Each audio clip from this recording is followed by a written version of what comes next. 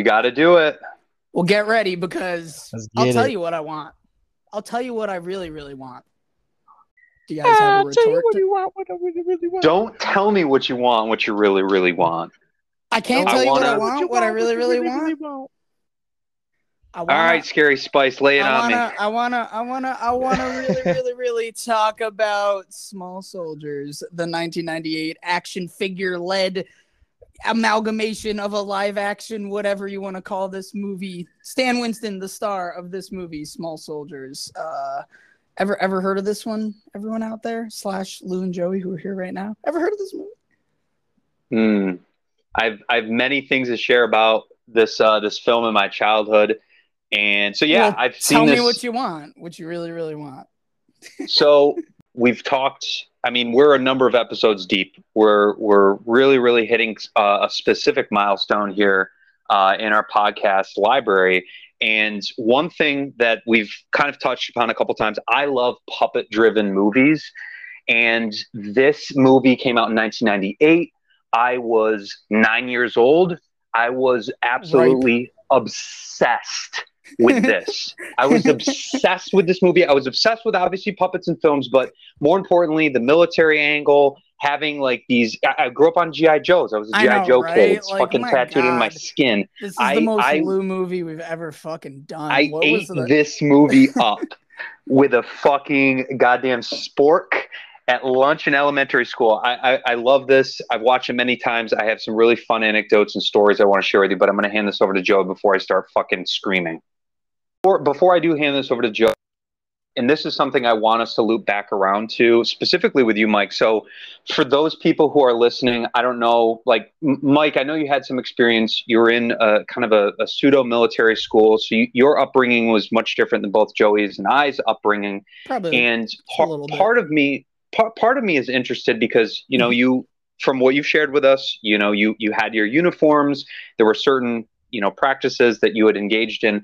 But I'm wondering for you, you know, as a kid, when you would come across these types of films that did have some anchoring in, like, you know, it flirted with the idea of like the military. The military played in some way, shape, or form a role in this.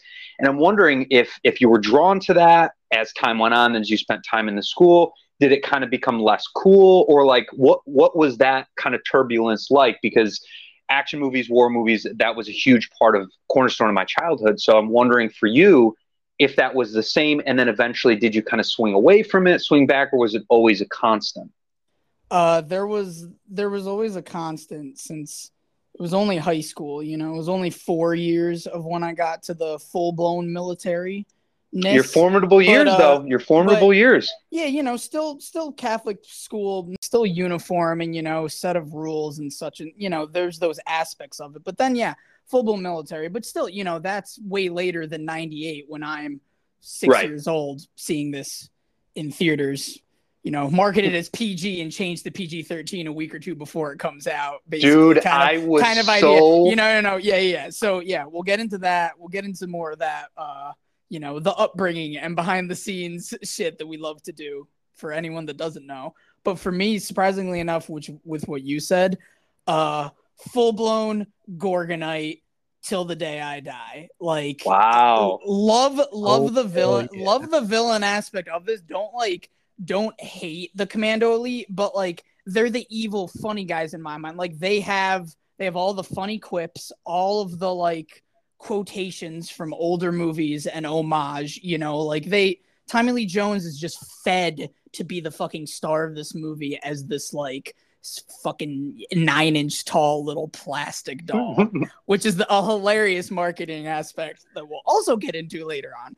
But no, when I was growing up and saw this, I loved the Gorgonites. I loved the like misunderstanding of just the whole opening with Dennis Leary being like, they're the monsters, there's the bad guys. And then you watch the movie and you're like, they're not the bad guys. The Commando Elite are the bad guys. Like, what is this?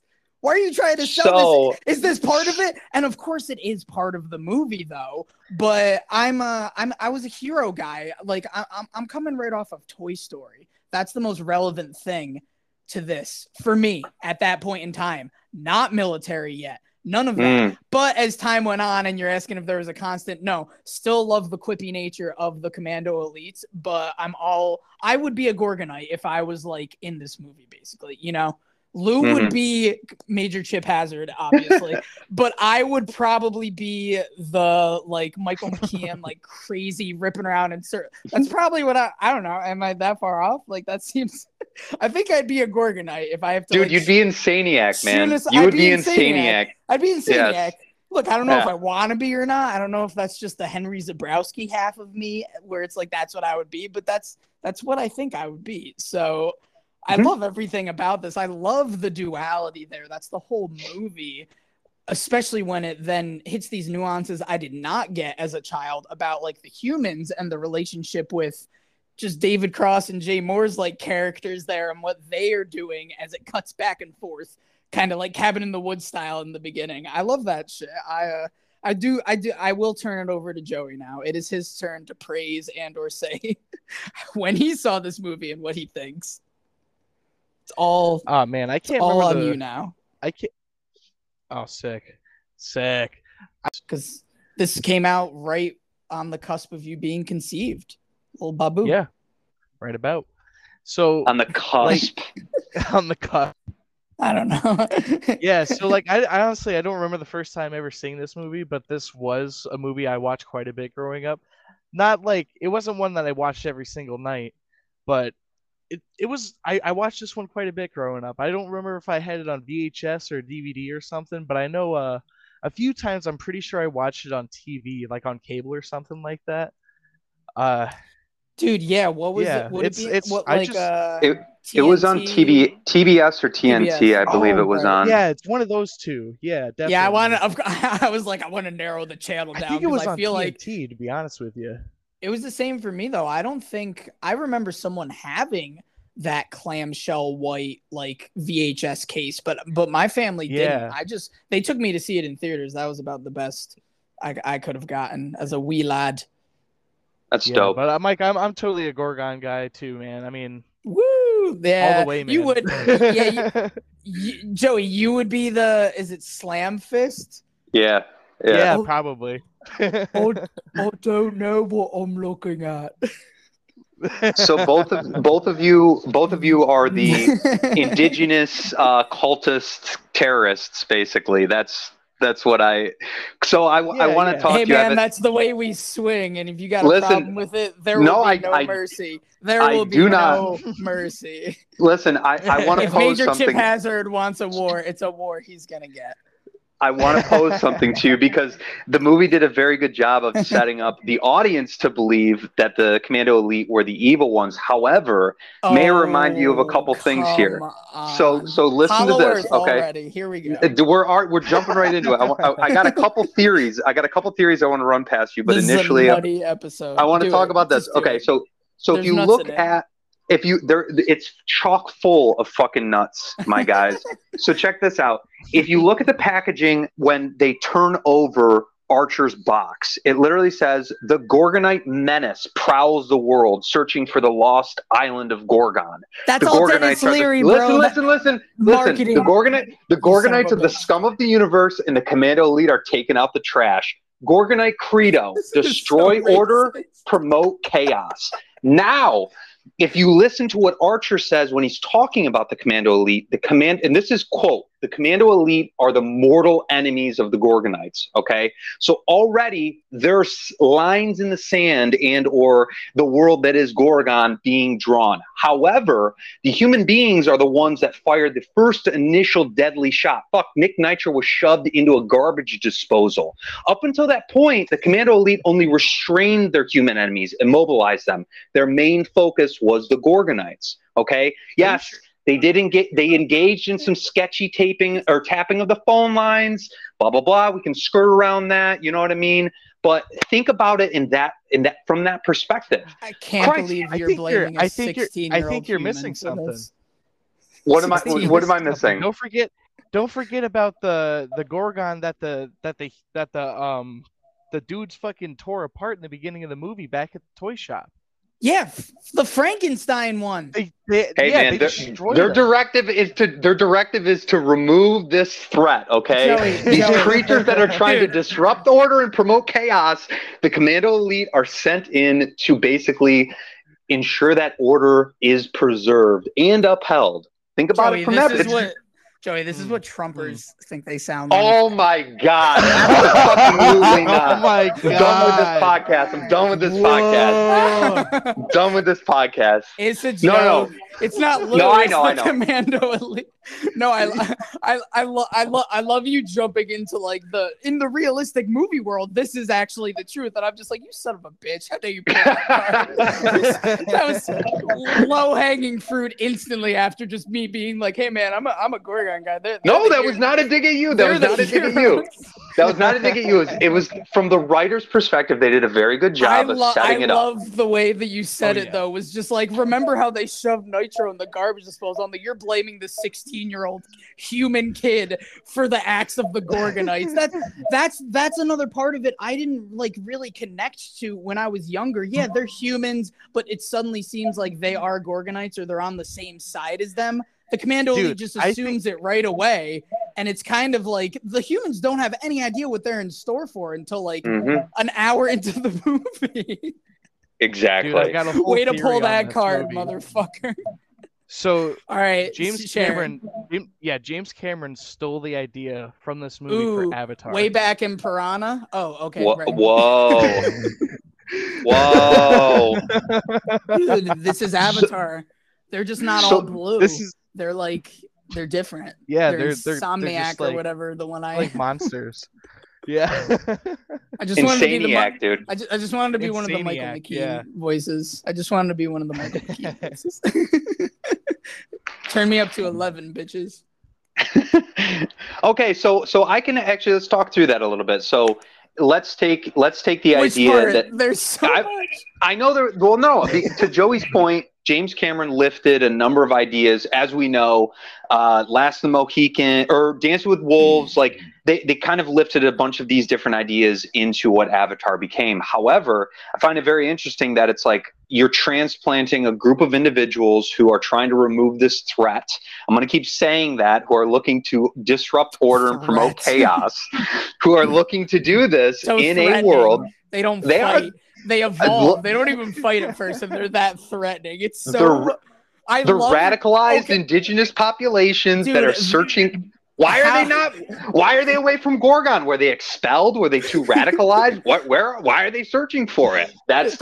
These are the questions that we need to be asking here.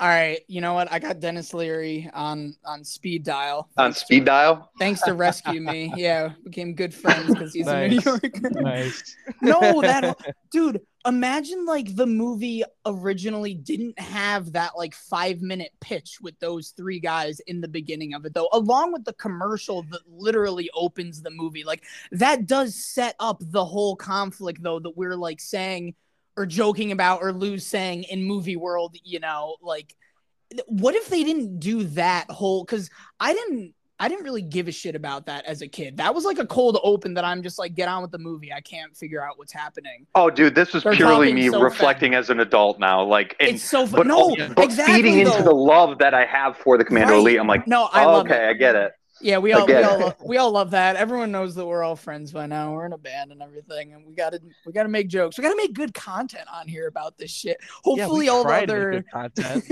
We are trying to. That's why I gotta call out the Trumpers. It's hot. It's in the news like right now.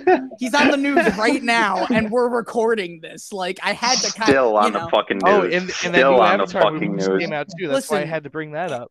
Hey, now we're a bunch of all-stars and we're getting our game on and we're gonna go. All right, let's get all the hashtags. Let's start hashtag like Margaritaville. Rip in peace. Hashtag James Cameron stole this Get your movie. pets spayed and neutered. James Cameron's still alive, Joey. Oh, we're gonna kill him now with our podcast. No, that's the Workaholics guys. They mentioned everyone they mentioned dies after, so we'll leave that to them. But good content aside.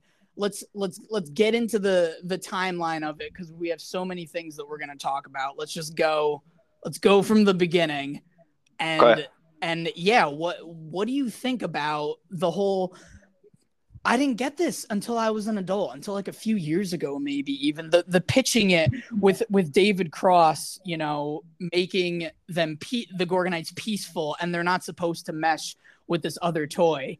And Dennis Leary is, you know, the marketing rich man that's just, we're gonna do whatever the kids want. You know, they love violence. No, he's thinking of what kids. Yeah. He's thinking. What obviously, it is. Yes, that is what he wants, though. You're right, but it's all about the consumer to him, which is the big businessman. You know, that's. Yeah, I get it. The market. That is what it is, man. When Dick Miller says one company is gonna own everything someday, I was like, holy foreshadowing fuck. Like a motherfucker. Fucking shit. And the AI angle too with these like X1000 chips, like it's insane, dude. And even just the background with like Alan being a kind of like troubled kid. I just thought he was like a well, you mean wolf. David Duchovny's son, like that kid? Alan, whatever that actor's, he looks like David Duchovny. Is that what? Oh, okay, was that a bit? Okay. To me. And they do mention the X-Files as well. Joey, remember? Joey, just laugh and we'll fix it all in post. Ha ha. Nice. Joey's fake laugh is a great soundbite. Oh man. Joey, the next time you fade out of the call. Really? Joey, the next time you fade out of the call, we're gonna isolate that. We'll just dub that in randomly. Play that back with the April Margera. Is it real? Is it real? Because is it really Joey or not? The world of our podcast fans may never know. They may never know. Okay, they may never know. So yes, the nuances and everything didn't pick up on until the adult time of watching this, but still that beginning there, whole aspect with Cross, Moore, Leary. Give me your thoughts, the impacts that this made, younger and older use. What do you got? I mean, so I will say that as a kid, I definitely, it's like this ultimately ends up being the two of them pitted against each other. It's their two creations. They're at odds with one another. And Leary comes in and is like, I want both of them. We got a hero and a villain. Yes, both. We got a hero and a villain. So, and not to mention the fact that everyone else was fired from the company was also very maniacal, but also true business sense. Like, no, we're taking over the company, slicing close to the bone. Everyone's fired. Y'all are left. What do you got? Because you made fucking Burposaurus Rex or whatever the fuck that thing's name is. Yeah, like. He's like part of the Belchar gang, dude. Correct. Which I love that. I thought that was awesome. But you can totally see where the influence for Slamfist then came in later on, because it's kind of the same deal. It's just Slamfist doesn't burp. He sounds like he was, deprived of oxygen in the womb or something. But at the end of the day, I will say that as a kid, it didn't resonate as much, other than like, all right, we have our two creators, our puppet masters, if you will, pitted against one another based on their creations. Now as an adult, like you had said, and like the whole idea of consumerism and basically companies like, what's the bottom line? What's going to sell? And at the end of the day, I wish I knew what Leary's line was, where Cross was like, well, this is violence. And he's like, no, it's not violence. It's action. And kids love action. Like, yes. Yeah. That in and of itself is perfect. It's a perfect way to look at how to market shit to, well, anyone but kids. Yeah, because kids do like fucking action, like his actions are all justifiable, even if he's the big bad business guy, and you're supposed to kind of choose, like what you were saying at first, the David Cross or Jay Moore side, I guess. Dennis Leary pitting them together to create the entire story makes so much sense from his point of view, though. That is how it is. Consumer country, baby. Like. We were kids at that time with action figures, Lou. Like, come on. Yep. Remember the commercials before Christmas time? Like, we were little Timmy. We were, fucking Jacob Smith or whatever, star of Disney original movie Phantom of the Multiplex. We were him. Dude, think about him, bro. Nickelodeon shows. They gotta have a little kid character, yeah. Nickelodeon shows were what, like 21 minutes, or Nickelodeon episodes were 21 minutes long. The remainder of those were relegated to fucking toy commercials. So like we were indoctrinated with that at a young age, and that's what we knew. And you're absolutely right, dude. Before Christmas time, dude. Doesn't matter if it was fucking Nerf gargoyles, fucking biker mice from Mars. I mean, Street Sharks overloaded with toy commercials, and I fucking loved it. Beyblade, it was awesome, dude. Hungry Beyblade, dude. You know it, man. I always wanted 13 Dead End Drive, but I feel like I've talked to somebody as an adult that's had that game because, dude, those commercials were everywhere. It's kind of like Mousetrap. Mousetrap, in theory, is a fun game. It's like a Rube Goldberg device or whatever, but then it's like you got to set it up. It takes fucking forever, and it's like, is this really fun? Is the payoff really fucking worth it? Usually, you do it like never. One time, and it's like, oh, the joy's gone. But anyway, I fucking digress. Joey, your initial thoughts, just kind of from that cold open, the materialism and or corporate takeover, like, how did that feel kind of as a kid? Was it ignored, and then you're moving now into adult being like, holy shit, well... And setting up the plot of the movie, like, perfectly. Yes. That's what I was thinking. What if that scene wasn't there? So I haven't watched this movie in such a long time, so there was a lot of stuff I was, like, definitely catching on now that, like, I honestly, I don't remember a lot of the stuff from the movie, but, like, there's a lot more stuff that I'm catching on now, like, that whole, like, you know, pitting the two guys together, basically, that... you know, creates the whole story, you know, like it's in their programming, bro. Yeah, exactly. It's if there's a problem, it's in their programming. The AI chip, fuck the what the hell is that chip called? X1000. Or is it, or does that just enhance what they're programmed to do? Whoa. Right? That's what I'm doing. Well, because they learn and develop. How's your mind blow? Only one of them learns, motherfucker. Only one of them learns. You shut your fucking mouth. Shut your mouth when you're talking to me. B-brain. They do. No, like, okay, maybe both of them do because it's not just artificial intelligence, it's just intelligence or whatever that guy on the inside says, you know. Well, but it learns. But it learns. No, but they specifically say that about the Gorgonites. One of their, like, key skills is learning. That's why he's surfing the web, and the Commando Elite are just using their tactical skills that they were programmed to know. But also there's the improvisational element too. Things I did not pick up on as a kid, though, is what I'm getting at. That's a good point. Look at those levels, like, whether we're on both sides or not, that's what makes this podcast and all of us and our band great. But like, this story is really set up way too well for this to not have been like a bigger movie. I know it was pretty big. But well, dude, that I feel like that in and of itself, like what you pointed out, because I definitely didn't pick up on that. Even this time around, where it's like the Commando Elite are limited to they can improvise, they understand how to use their surroundings to their advantage. They have military training. Yes, exactly. But the Gorgonites have a research element to them that is vastly different. Especially Archer, specifically his scenes with Alan. There's Ron McNally or whatever. Every time. Well, they have how do you see out windows? What's out there, you know? And past They're inquisitive. They're curious, dude. Yeah, but then also the feel the wind, and he's like, feel. Oh, yeah, you're plastic. Okay. Just talking about how incredible voice actors are.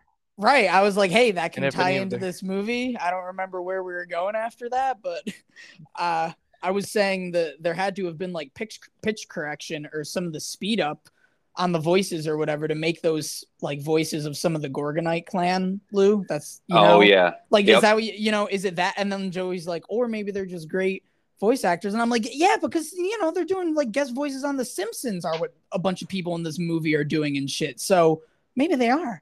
But what a cast of voices and not voices. Couple tiebacks into voices and faces. Yeah, voices and faces. There you go. That's a good way to put it. I'll get it in post. No, I won't. Post serial commercial. It's the 90s, everybody. And yeah, we've had some people in this movie be in other episodes we've done, which is kind of what led us to just choosing this, talking about it in another episode. And Kirsten Dunst comes to mind right away because of Jumanji, an also heavily featured movie with practical and CG effects in the 90s that were pretty cray-cray as a youngin.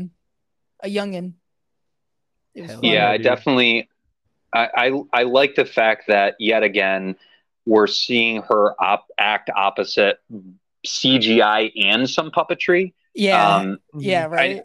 I know. She's just a little bit older, like 2-3 years past Jumanji. You know, she just looks a little bit older. I mean, Jesus, we were growing up with her, dude. So I can say that she was like a fucking crush for me. And then she's Mary Jane. Come on, she's older than me. Think about it. When we're like Timmy's age, when that movie came out, this isn't our sister we're talking about. This is a girl on screen. It's a little bit older. We have the same mentality that Alan has towards her. We just wish we were bad boys enough for her to be into us. Which probably we weren't.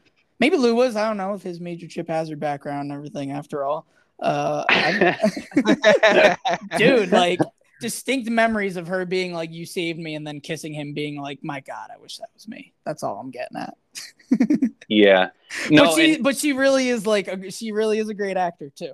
Yeah, there's things not even there. Like that's the kid in me going for the easy aspects of this movie, the like sort of animation in my mind, not CGI or whatever the fuck that was as a kid. It's animation and puppetry, just like what you said, Lou. I love that kind of shit. I love the Muppets. Everybody loves Jim Henson, and then and you're bringing all these things together. This is like the closest thing to maybe Space Jam is like the only other episode we've kind of done with this kind of a blend, unless Jumanji counts, like I just said. But those are that and the cast, such easy aspects to be into as a kid. Yeah. Yeah. What were you going to say, Joey? Agreed. Oh, no, I don't even remember. You just want to it's the thing that's nice about this movie too, for me, like as a kid and as an adult, because this is one of those I revisit every once in a while. It'll pop up on like Hulu or fucking HBO or Tubi or something, and I'm like, yeah, I'm gonna rewatch this when I stumble across it, just because Eddie and I'll get into the fucking embarrassing stories of our youth, but I was obsessed with this, so I've seen it so many times. But what I really liked as a kid is it kind of fused at the time, 1998, kind of the best, quote unquote, best of both worlds, where you have hardcore puppetry, which I do want to talk to later. I have some things that I want to talk to. Yeah. But it fused both CGI and puppetry, and for the most part, it's 1998 fucking CGI. It is not what we have now. But for the time, I will say, as a kid, especially watching that, was like, holy shit. Dude, especially when Brick Bazooka's climbing up the side of the fucking bicycle. And dude, the zoom outs, there's like long lens. Is that what you would say? Like long lens shots? Of the bike going, and he's cutting behind a car and like all these people and like a food stand, and it still has that little dude, little George Kennedy hanging on for dear life, like Leslie Nielsen made some fucking joke in The Naked Gun. Yeah, that's who does that voice. Yes, you are correct. I'm pretty sure he was that one, but yeah, like that. He was. Yep. That scene specifically, we haven't seen too much of that. That's early on in the movie, if you want to say, of the small soldiers doing like stunt work and explosions and kind of building their own weaponry and shit. There's nothing too crazy yet. He's just climbing up a bike, and holy shit, it looks good. But I really did always think, especially Mount Everest.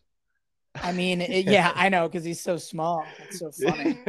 But like, there's specific parts with the Gorgon, like specifically, I mean, with the Gorgonites in Alan's room or in their house, where when they go back and forth between the CG and practical, like I still can't tell you. Oh, it's seamless. It's not every single time. It's not every single shot though. There are a lot of shots though, especially like Ocula when he's like picking him up and then putting him down, and the camera stays on it, and then he runs away. It's like, dude, that was pure puppetry right there. Yep. No, they make it seamless, dude. And in the last like decade or so, we all know that would just be all CG. The best of both worlds. Like you said it, Lou. I feel like that's why we're doing so many of these cult movies that we do on this podcast around this like similar era, whether it's right when Joey was coming into the world or you and me were like not even double digits yet. They're really that was the boom of like movies for us, besides in the last decade or so, where the CGI has gotten crazy realistic. But I don't know, there's still a lot of shots that blow my mind here on where I'm trying to actually distinguish which it is. Well, it's nice too, because they're supposed to be messing with your eyes almost, there's that Peter Jackson kind of like one where Alan tells Archer to go to the end of the table, whatever they call that. Yeah. That kind of thing with Frodo and Gandalf, the illusion shots or whatever. Forced perspective. Perceptive, exactly. But they're doing it with like a perfect mix of right when the camera cuts from that practical, real little sculpted action figure to a CG effect of him like jumping and showing the distance on like oh my God, Joe Dante, guys, has he done this before? Seems like he's done this before. Two, three times. Seems like this is just another version of Gremlins, though. Gizmo. Well, you don't get them wet. There's actual enemies, though. It's not that they multiply or something. There's just the two. There's the duality aspect of it, but it really is. It's very similar to the Gremlins and those other movies that we've mentioned already. A lot of the best things pulled into one right here. I love it. What's also cool too about just the puppetry in general. Obviously, Stan Winston is no stranger to this, but to have the idea that these puppets react, they blink, they look around, they react to their surroundings in a way where it's not just as harsh as some other puppeted films that we've seen, where you have some limb movement, you have some arms moving. The animatronics behind it, they blink like that's why it's like with the Gorgonites in particular, like you had mentioned, when they're hanging out in Alan's room, they really have the ability to kind of showcase that, and it's a much less of a reliance, at least it appears to the viewer, to where the seamless elements where they are tying in the CG, it's that's what it is. It's fucking seamless. You almost don't notice it. There's that illusion that's created, the movie magic element, where it's like, no, these are magic. Straight up dolls that are sitting in his room. ILM, yeah, exactly. And maybe it's because they're monsters. I think it's the features of the human likeness of the Commando Elite is what makes theirs a little more like, I can tell these are kind of CG dolls more often. Yes. I think that's all. I think that's the only, it's not even a bad criticism, but that's the criticism of it. And they make that movie magic just work. It works so well as a kid. I'm not even thinking about it. I'm just like legitimately kind of scared of like the weird like facial hair of Nick Nitro and shit. I'm like, what is that? What is that schmutz on his face? What is he chewing on? What kind of fucking doo-doo is in his fucking match? How crazy is that? The dude is strapped with rockets and explosives, and he is a fucking match. Meanwhile, Kip Gilligan's got a fucking stogie in his mouth that has been sucked on, and is about as soggy as our small siblings' underpants after a day at the beach. That shit has got to stink so fucking bad. But it's those small details that I think. Also, just the design alone, and I'm giving props to the art department here. Yeah, man. They knocked it out of the fucking park. And that's so kind of specific. That's why, like, there's nothing wrong with it, It's just the other aspect with the Gorgonites blows my mind. But I think that's because they're like creatures. These human, like the wrinkles and the squints on like the Commando Elite's face and the schmutz, like I said. So specific with the schmutz. I think Nick also has like a gold front tooth or something as well. I'm pretty sure there's another thing. But it's like I don't know. That's really where it's also nice to see kind of the divide between, okay, you have kind of a templated human based group, the Commando Elite. They're based off of whatever really accentuated human beings with these crazy features. But then you have the pure imagination element that obviously quote unquote David Cross brings in, where I believe his name in the movie is Irwin. It's more like, no, this is imagination at its finest, where you have a Scout Oculus is literally a fucking eyeball with suckers, like that's it. But then you bring that over to Archer. What the fuck is Archer? A feline-based like leader of this, disruptive, cultish, soft-spoken, always lovely Frank Langella is who it motherfucking is. All right, love it. What an also like perfect pairing of a voice actor though to kind of counterbalance that of non-human star Major Chip Hazard / Tommy Lee Jones, as we mentioned, like perfection on both sides. Mm-hmm. No, they knew what they were doing when they put that together, especially with the casting wise, because I thought it was really cool. I learned this, I think after watching, I think I watched it with like my dad at some point, or it was on, and we had gotten all the way to the credits, and my dad was basically like, okay, so the Commando Elite are essentially like it's a Dirty Fucking Dozen reunion. Yep. Minus Telly Savalas, like, so it's like, and I was like, I guess I never thought of it from that perspective, but it's so cool that they tapped in these people where it's like, adults will recognize the voice. Tommy Lee Jones, obviously, for kind of a little bit of both, the Men in Black stuff, teen movie, whatever. He's the one that kids and adults would know, whereas all the Dirty Dozen crew is probably more adults they're aiming for. Correct. I presume, at least as a kid, I didn't pick up the most recognizable Ernest Borgnine, Correct. Incredibly recognizable. But when I'm a kid, I'm busy waiting for Kirsten Dunst scenes. That's, just saying. Mm-hmm. Saying. It's just we couldn't get everything when we were there. I knew the Naked Gun, but not enough to recognize George Kennedy back then. But looking at it now, everyone is recognizable in this, man. Here's one thing that I would say as far as like Frank Langella was great as cast as a voice of Archer. I believe that there was only one other person on this planet that would have been able to pull off that voice, and that is Peter Cullen, who is the voice of Optimus Prime in the Transformer franchise. I feel like it's very similar, the way they deliver their lines, the intonation of their voice. It's very on that same, I'm a wise, well-read, shrewd leader. I'm fair. I can, whatever, all that shit baked into what I think this fictional character that I'm giving way too much credit to, i.e. Optimus Prime. But I think that would be somebody who could have pulled off that voice, but only those two. Because even you listen to Frank's voice in whether it's other movies or in interviews, and he understands the assignment. He understands the stuff that they fed him about who Frost Nixon, bro. Come on, dude. There you go, a creepy looking fucking Richard Nixon. Like, he was perfect in that role. But yeah, that was fucking bomb. That was a good one. He definitely enveloped that role, and I feel like he had definitely a little bit more room to play around with versus some of the other actors, especially within the Commando Elite, where it's like you're a military troop. Essentially, that's all you are. But also every other scene, if we're having these two sets of groups here, once you bring them both out, Archer is interacting with Alan like nonstop. He has so much screen time. Yeah, it's great.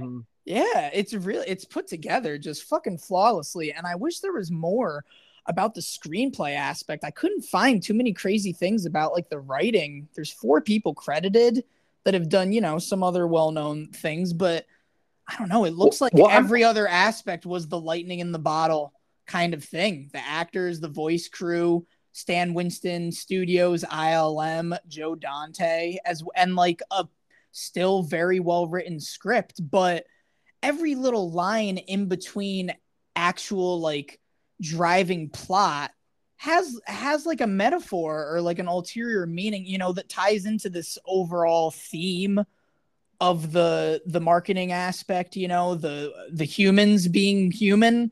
I don't know, the neighborly shit mixed with Alan being troubled and wanting to get with the cute girl next door. Like, come on. There's so many amazing aspects about this, just to be like, I don't know, kind of shrugged off as just like a 90s children's film when it is not at all. And that was the marketing of the movie, kind of.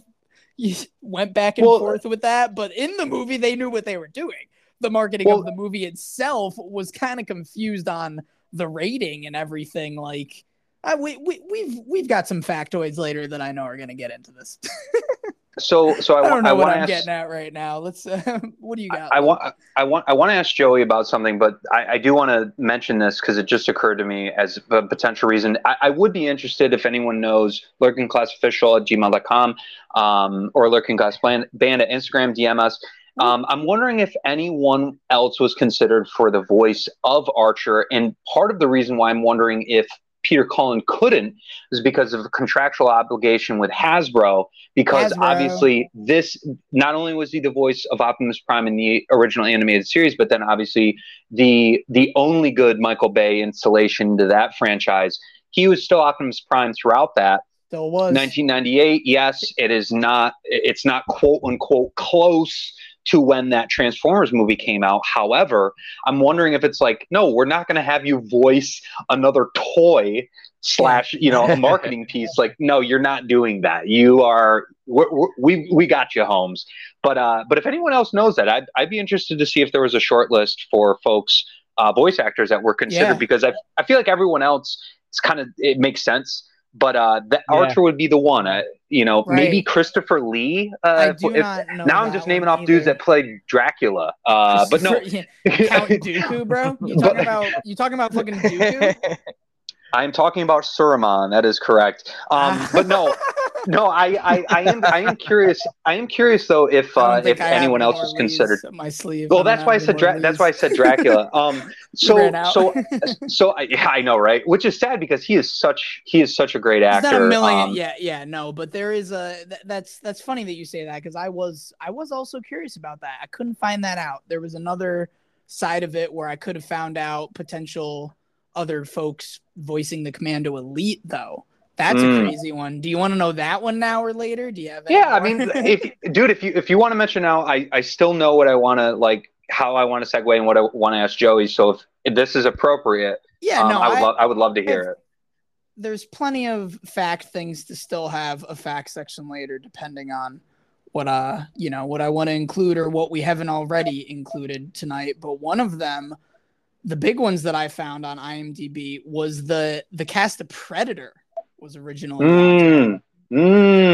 So what I have said here: Arnold as Major Chip Hazard, Shane Black as Kip Callaghan, exactly. Still love both of those guys. Carl Weathers as Butch Meathook, of course, the Token. Fucking awesome. They gotta do that, of course. It's the 90s. Jesse Ventura would have been Brick Bazooka. Of course. Sonny Landham, Nick Nitro. Bill Duke as Link Static. Dude, fucking Bill Duke. Maybe they would have had Link Static accurately portrayed as a nerdy white action figure. Communication. If they got Bill Duke to, right? Isn't that kind of the more out there one? Yeah. I think they changed that once they got Bruce Dern for that one, because there's another actual, like, who is missing from the Dirty Dozen of why there might have been somebody clued into that voice. But the cast of Predator, like, look at that. Those are also very bankable people at the time. I love that. I love that there was that. Somebody had the foresight to be like, all right, even though these guys are not going to be acting next to each other on screen, their voices are going to be next to one another. And the kicker is, in some way, shape, or form, each one of this crew, the members of this crew, the lion's share of this crew, have acted in movies together where there is that military element of it. So they already. Again, talking about understanding the assignment, they already get it. I think so. We must destroy the Garganite scum. Everything else is just a toy. Dude, could you imagine? There will be no mercy. They probably just needed to have someone that they could understand, dude. Look at me when I'm talking to you. I have a chopper now. Because he does have a chopper. That's right. Yeah. Chip has. All right. No Carl Weathers or Bill Duke impressions. We don't want to get canceled. Nope. Not wading into that piranha-infested wading pool. So too many references as well. Easter eggs galore. Go on. Dude. No. I wanted to ask Joey. So, like, isn't that a crazy imagination though? Like, the Dirty Dozen almost ends up being way better because it was way longer ago than the 1987 Predator movie, but still nuts. No, it's ingenious. The casting and stuff. The foresight of this movie. I like it. Jesus. I think that in and of itself is even more interesting, and yet again another reason why this movie, although it is celebrated kind of under the radar, it's not our fault that the marketing teams didn't know what the fuck they wanted to do. At its core, the foresight that went into this is incredible. Like, you got to give props, you got to give credit where credit's due, and that's a huge one. And it's also a nice, like, elbow, nudge, being like, hey, we got these guys, almost all of them, barring Savalas and Sutherland and blah, blah, blah. Like that, I don't know. I think that's fucking amazing. But Joey, I wanted to ask you. So you grew up in the countryside, just very similar to myself. Rural areas, cow patties, fucking four-wheeling, snowmobiling, all that bullshit. So I'm curious, when you watched this as a kid, like, did you and your friends do any sort of like, did you play army? Did you build forts like most, young humans did? And when you watch this, like, were there major things that you picked up on that you then tried to emulate, or it was just kind of like, whatever, they built these fucking like flaming tennis ball launching glorified, potato guns on a fucking erector set with batteries. Like, did you ever, like, what was your upbringing like, being kind of a backwoods, like, little boy or a young kid, having seen this type of stuff? Because, dude, a lot of that shit that's in there, for the most part, is kind of DIY. You could probably replicate a number, if not all, of those weapons that the Commando Elite put together. An army action figure with your bike chain before, I definitely played army growing up. I mean, Nerf guns were like a huge part of my like growing up, and just like BB guns, Nerf guns, all that type of shit. I'd always pretend to be like, paintball too, airsoft or whatever. Like, airsoft. Yeah, same. Yeah, so like, dude, like I totally grew up playing like army and shit, and like I mean, I guess to like compare this movie to like how I would like play would be like, I mean, I would be like an alien hunter or some shit, like that'd be something I'd play as, like my little brother and I'd run around with Nerf guns in the yard, pretend to shoot at shit, build stick forts in the woods, and then like build couch forts when it was raining inside. So like when you watch that as a kid, that, like, speaking of another reason why this movie spoke to me as a child, both of you know how important and fundamental the A-Team was for me as a kid. How, for you watching as a kid, like, did that like grab you immediately when we got to see that montage with fucking Another One Bites the Dust is playing, and the Commando Elite are essentially they have their montage of like, we're building DIY weapons with what we have available to us in Alan's fucking dad's lame ass toy shop. Like, how did that grab you? Because I know how it grabbed me, right, by the borderline prepubescent testicles. And his dad recognizes when all the tools are stolen and brings it back up thinking it's Alan, like, oh, I didn't know that when I was younger. I don't think I really have anything real specific for that, for like, for that. Did you use small tools? What did you use? Did you use branches and rubber bands? I mean, yeah, pretty much. Yeah, I mean, stick forts, Lots of duct tape. I made homemade slingshots. Yeah, homemade slingshots, out of like just sticks and shit and little rocks in the driveway. Hell yeah, dude. I was trying to make like toy weapons and whatnot out of shit. Did you burn down any neighbor's house? Wait, you don't have any neighbors? No. I didn't do anything like that, but I did like to. It's got one neighbor. Someone trapped in the basement. Trapped in the basement. Shh, yo. Call back. That was wild. That howling. That's what happens when we do Halloween episodes. Is that gonna happen? This is our Halloween. Dude, we will see. We will see. Maybe I let the ghoul out of the basement. Oh, the gabagool. No, the reason I was asking that is because like fans is in the basement. They're in the basement, hiding, howling to be let out, waiting for us to play a show. Yeah. One of the reasons why I asked that is because I really, really enjoyed, for me, like growing up, I really like that idea that, like, not only, they have their toy weapons, Chip Hazard like addresses that he snaps one in half, but they understand that they need to weaponize whatever they have around them. And they do so in some of the most insane and interesting ways. Not to mention the fact, I think what blew me away the most, I love the nail gun on the side of the erector set like vehicle. I thought that was super fucking cool. Yeah, that was awesome. But also the fact that they basically formed together to create this really shitty Voltron vehicle.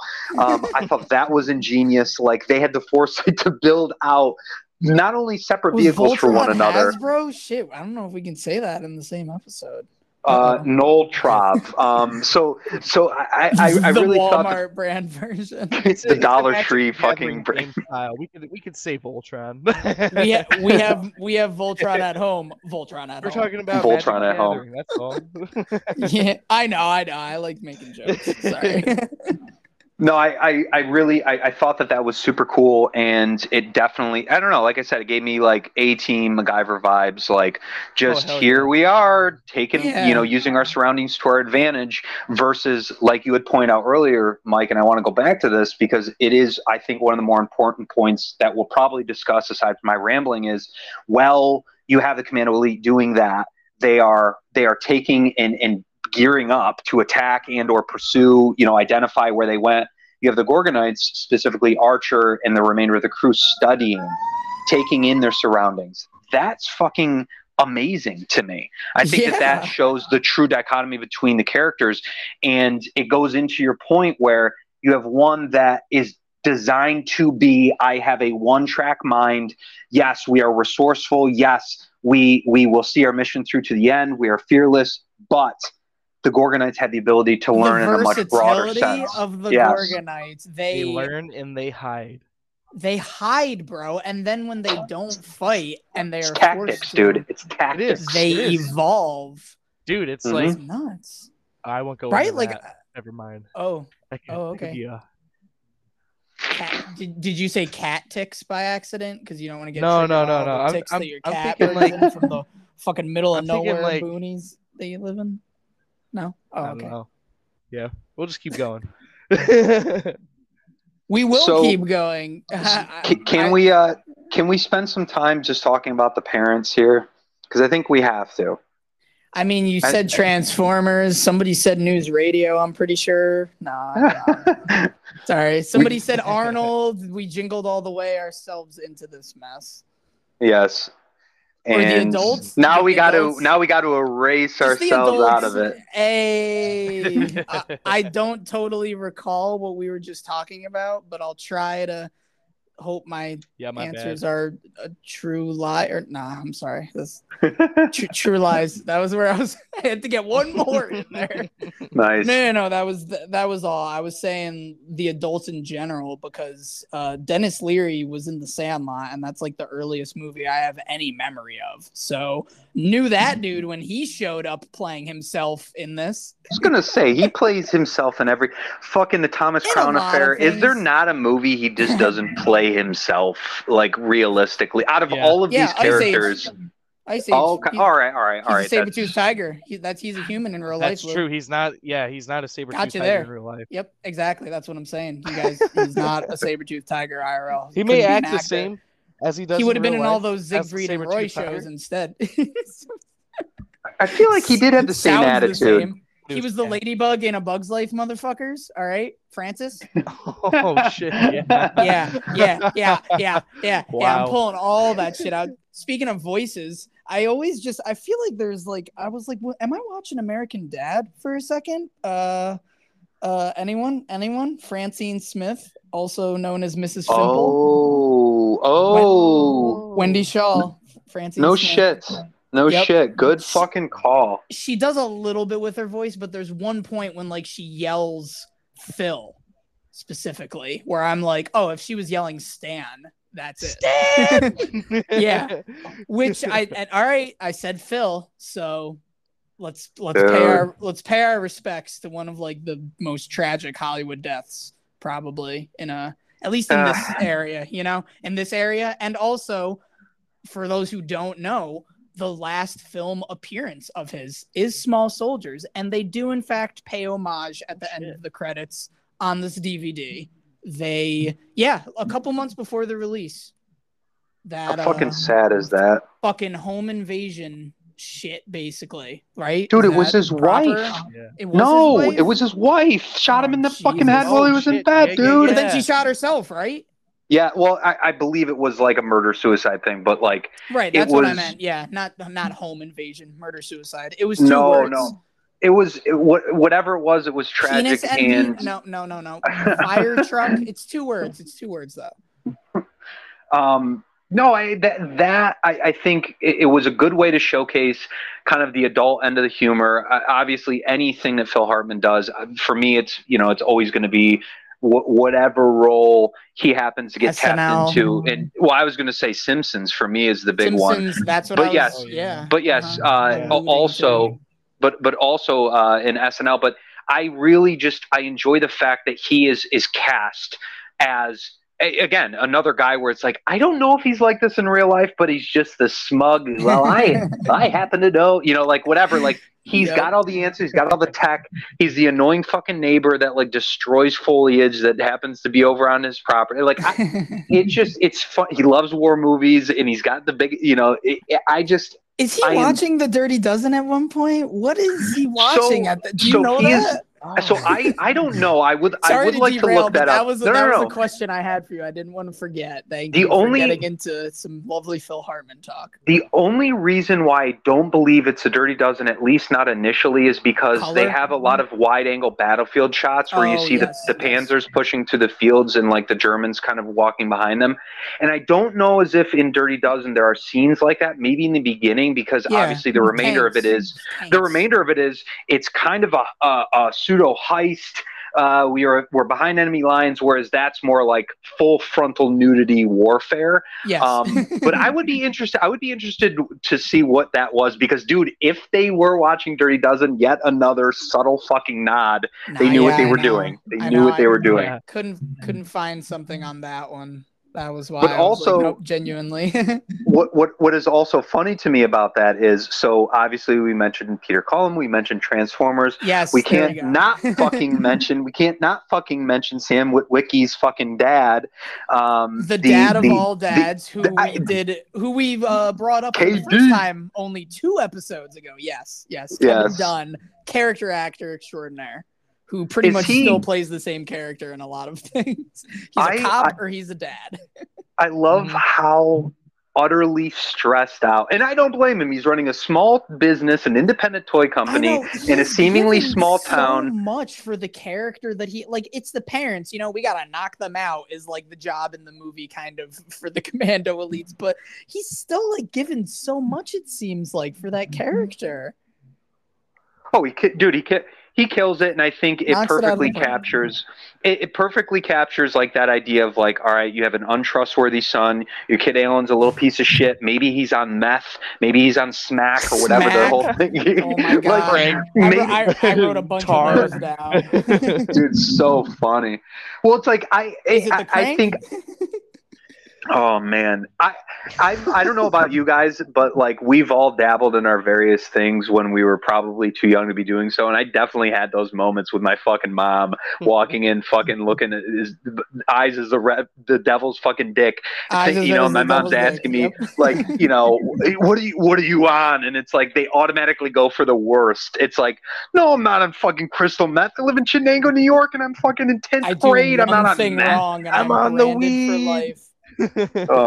I was on the weed though, so yeah. So was I. That was the beauty of it, but it's so funny. We all were on the weed. We're such bad kids. They wrote that perfectly for like an overly caring or like a hyper reactive mother to automatically go to the worst. It's the worst possible thing. No, he's not smoking shitty weed. Though, too. They have lines that are like, "Oh, I hate the parents on that TV show. They're so phony and nice." Like, yeah, that's not what parents are like. And then right when he comes home and sees the mom, she's like nag in his mind because he's troubled more than we really know at that point. And in the very beginning, the whole commercial of seeing the big business, like the Blockbuster types coming up to eat up like your mom and pop video store. That's Kevin Dunn's stress.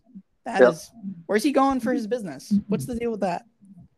Well, he doesn't want to sell violent toys or whatever the whole like thing is. Remember, he doesn't sell violent toys. Dick Miller lays it down. Dick Miller helps kind of tease that out. We get that little piece, but Dick Miller playing a role he's played in every movie. He's just visiting his other family in another movie. Well, right. He's getting ready to go be a janitor in fucking shopping mall. That's what he's getting ready to do. Shopping mall. Albany native Russell Todd shopping mall. Yeah, my boy. My more famous claim to fame. It's what I also like about this too is like I don't think it was probably the same for you, Joey, but I'm wondering if this was like it with you, Mike. It might not have been, but like when I was living with my mom and stepdad and living with my dad, I've talked about this before. It's night and day. My dad would let me stay up. We'd rent fucking Seagal movies. I'd see tits, like whatever. It's not that I could do whatever I want, but he was way more lenient with art and movies and music and all that shit. My mom, on the other hand, the exact opposite. My mom was much more in line with being fucking an Abernathy, being fucking Irene Abernathy. Like my dad would own a store that sells fucking Lincoln Logs, and I'm fucking 13. I'm like, come on, like I love my Legos, but like I need some fucking juice. I want some Star Wars figures. I want some GI Joes. Like, although they made sacrifice and they would allow me to play with things, I very much related to that upbringing where it's strict. It's very like, okay, you can watch the 18 because there's no swearing and no one dies, but like you are not fucking watching. And you can watch Indiana Jones because it's PG-13, but like you're not fucking watching. But you have to close your eyes when Indiana Jones tells you to close your eyes. Dude, I remember being in the theaters for Pearl Harbor. And during that lovely love sequence with old Joshie Hardy, I had the hand sneak over in front of my eyes. I'm like, you fucking kidding me right now? You're putting my hands over my eyes for that? That is some of the most tame lovemaking and, whatever, Hollywood-friendly lovemaking out there. Not to mention the fact you have Tom Sizemore firing a shotgun and using colorful language as he shoots at a Japanese Zero that's, going overhead. Like that, I don't get my ears. My ears don't get plugged for that. But like, anyway, I digress. He does. It's Tom Sizemore. He does that. It's while so Cuba good. Gooding Jr. is just saving everyone on that ship because I needed you like this movie needed way more Cuba Gooding Jr. He's way better than Ben Affleck. Oh, he was way fucking better. Anyway, I fucking digress. I had an upbringing very similar to that type of an atmosphere. Exactly. Oh, I told you, fucking Little House on the Prairie. I had that whole fucking tirade. Yeah, no, we know. Mine's a mirror image of that with just different TV shows. Yeah, you can watch the Rugrats, but you can't watch something else. Yeah.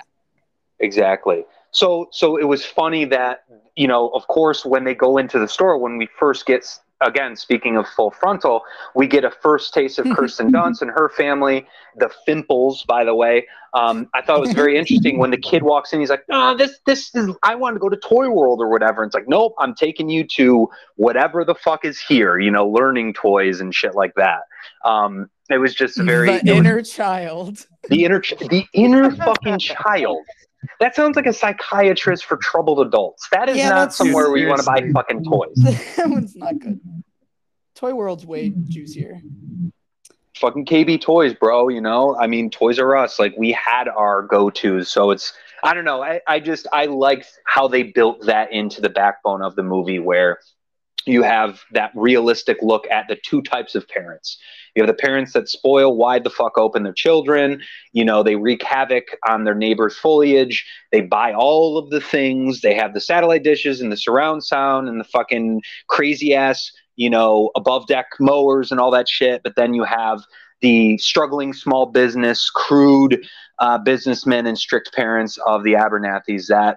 That was too real for me growing up. Is too fucking real. Agreed for me, probably not for Joey. No.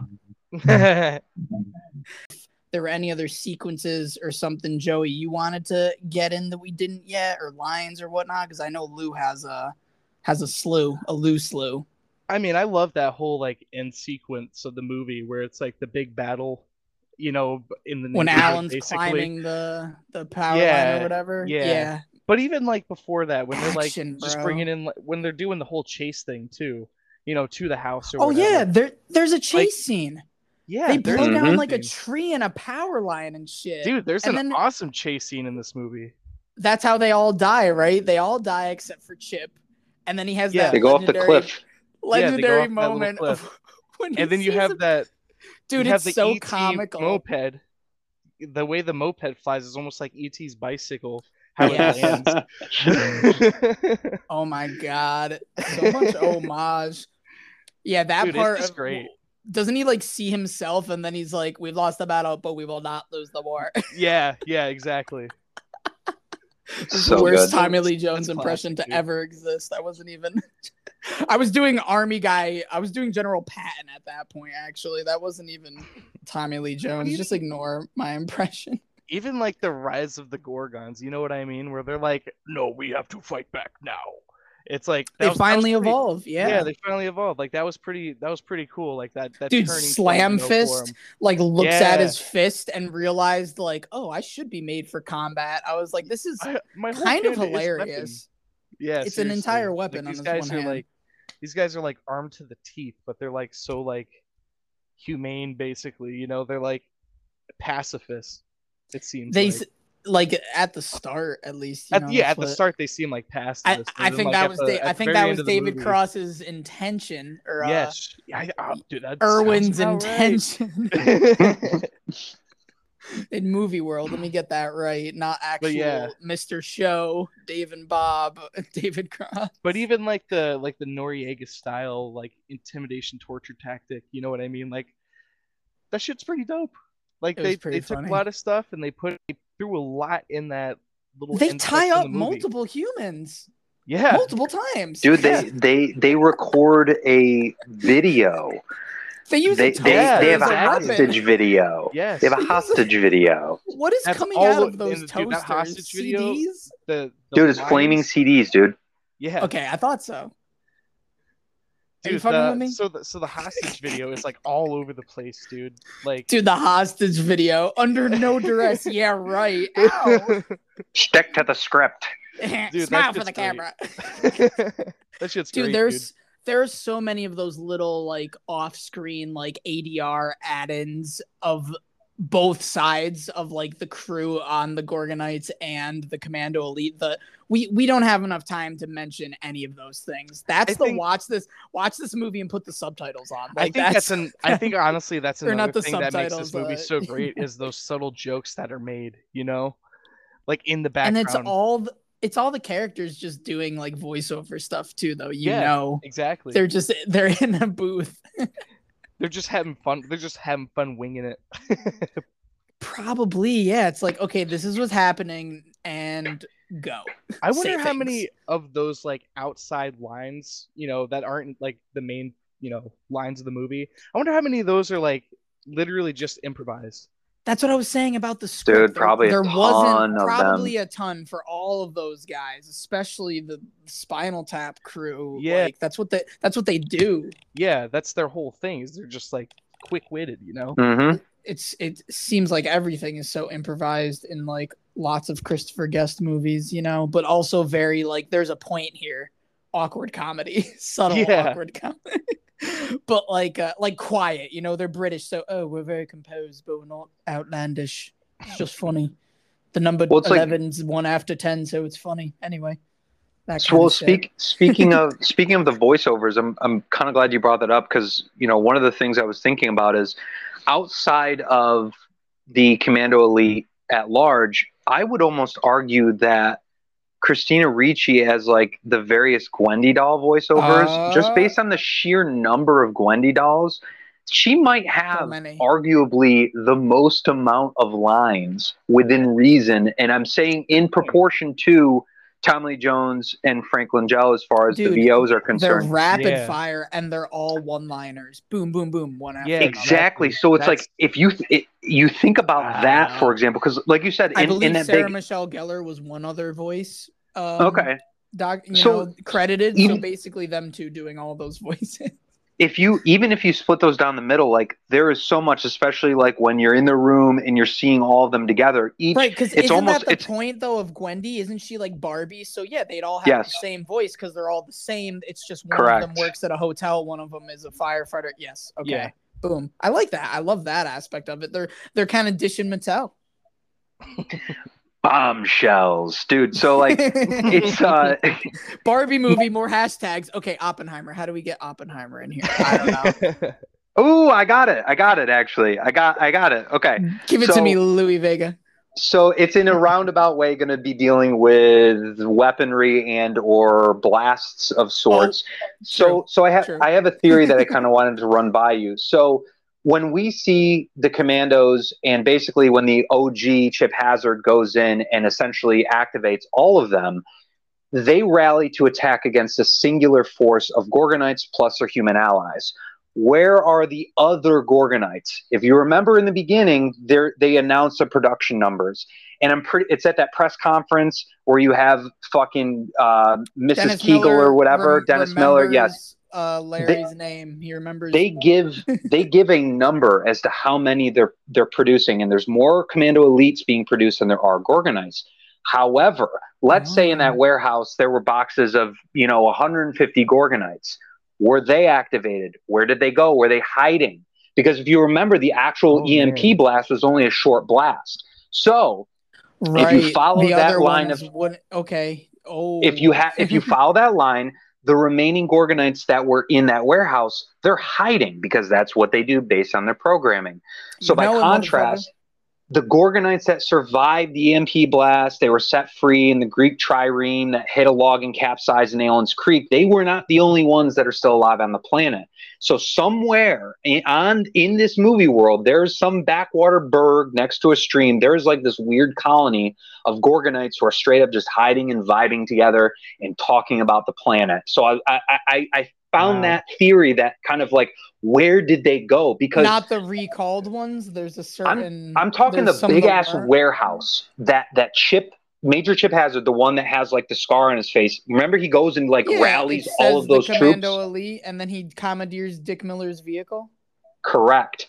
I'm wondering because there has to be other. You wouldn't, although there's more commandos in production. You're going to sell both of them. Unless they just weren't activated, because you know how, think about it, Allen had to take those ones out and say the thing first, and then he activated Archer. He activated Archer.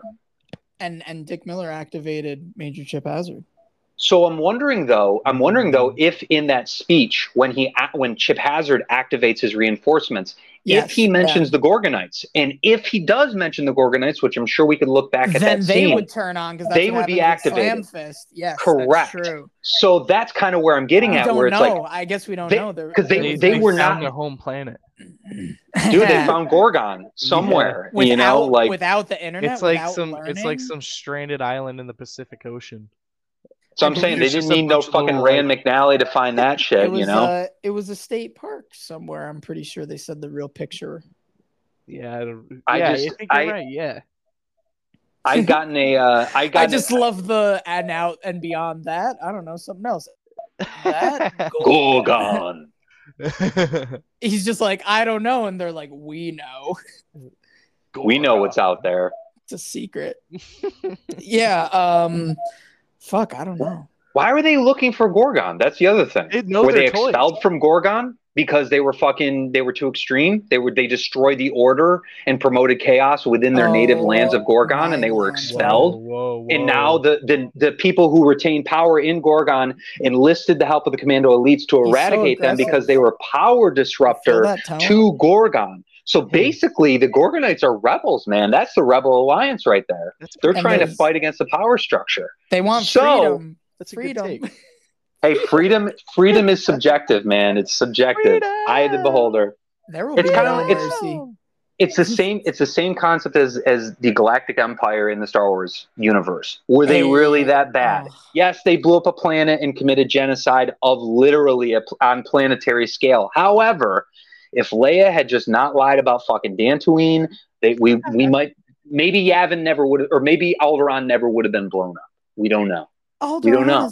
Alder gone, dude. Oh, dude, straight Alder gone. Oh, why were the Gargons looking for Gargon if they know? That's what I'm saying. That's my point. They were fucking expelled, bro, because they're agents of chaos, man. Whoa. Hold on. Not even that deep in there. Not even that. I'm not even going that deep. I just mean like in just like a relative way.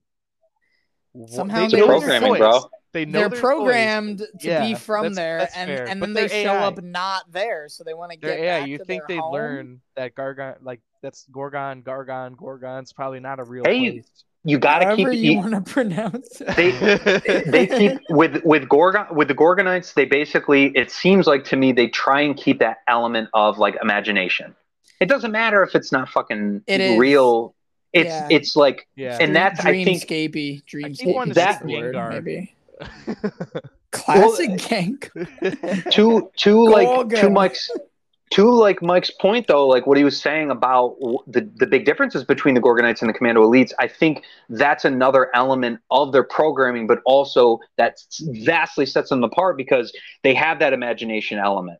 They have the ability to wonder and to ask and to pursue, whereas, you know, in the same sense as like a military mind and or that line of thinking, this is what it is. This is our mission. That shit's it's in a their fucking programming, one motherfucker. track.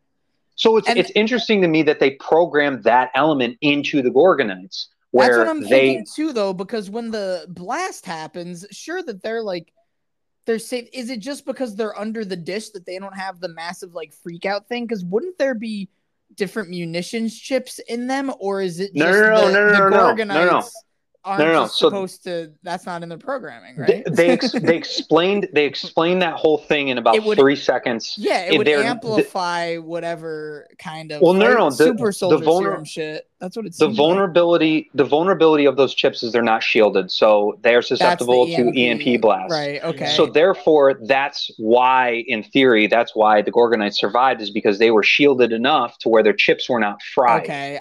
Still though, that plays into and accents their programming.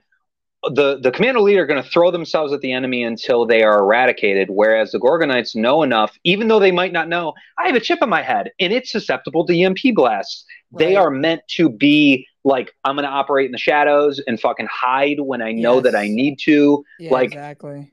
They learn. It's that AI element that kicks in that's like crazy. Life finds crazy. a way. But they couldn't learn. Life finds a way. A real place. They couldn't have a real place. Whoa, that state park was real. It wasn't. Yeah, that state park was real. The picture. They used a real picture, but a fake name. It's all David Cross's fault, just like how everything else is also Jay Moore's fault, if we think about it. All right, we need process chips. Yeah, state-of-the-art process chip. Fucking surplus of processing chips. These ones look good. Like, doesn't look into it at all. That's also just picks the first one he finds. And then literally the credits because there's only one. That is pure plot tying back into what I'm saying. Without those first 5 minutes of humans being dumb shit fucking humans like we are, none of this movie would have happened. Yeah, it's all Jay Moore's fault. Just like what they said with Ed TV not doing as good as it was supposed to do. It's all Jay Moore. Am I right? Is that what they said? It's just total joke. Jay Moore's very funny. Total joke. Thanks, Jay Moore. Jesus. I just got to say hot takes there. Hey, someone recommended we do the movie Go on this podcast, so we might be coming back to more. Oh, I've never seen that before. I've never seen that. I've never seen that either, to be honest. That's what we do. Interesting. Yeah. Go. Sarah Polly. And awesome. Jay Moore, as mentioned. Thank you for the suggestion, human. Yeah. I'm pretty sure Breckenmeyer has to be. Breckenmeyer's in all those late 90s things. He has to be in it. It was a good suggestion. We might get to those. Thank you all. If you have any more suggestions, whenever we're all stumped, we go with something like that. This might have not been that. We just talked about Kevin Dunn for a little too much one day, and that led into Small Soldiers being easier than a Transformers franchise that mostly sucks. So here we are, and we're wrapping everything up to get ready. Lou, did you get your last points, or were there facts? The last anything else we didn't say is the usual. You guessed it. Go watch this movie if you haven't seen it. Pretty sure it's on Paramount Plus right now, currently in this.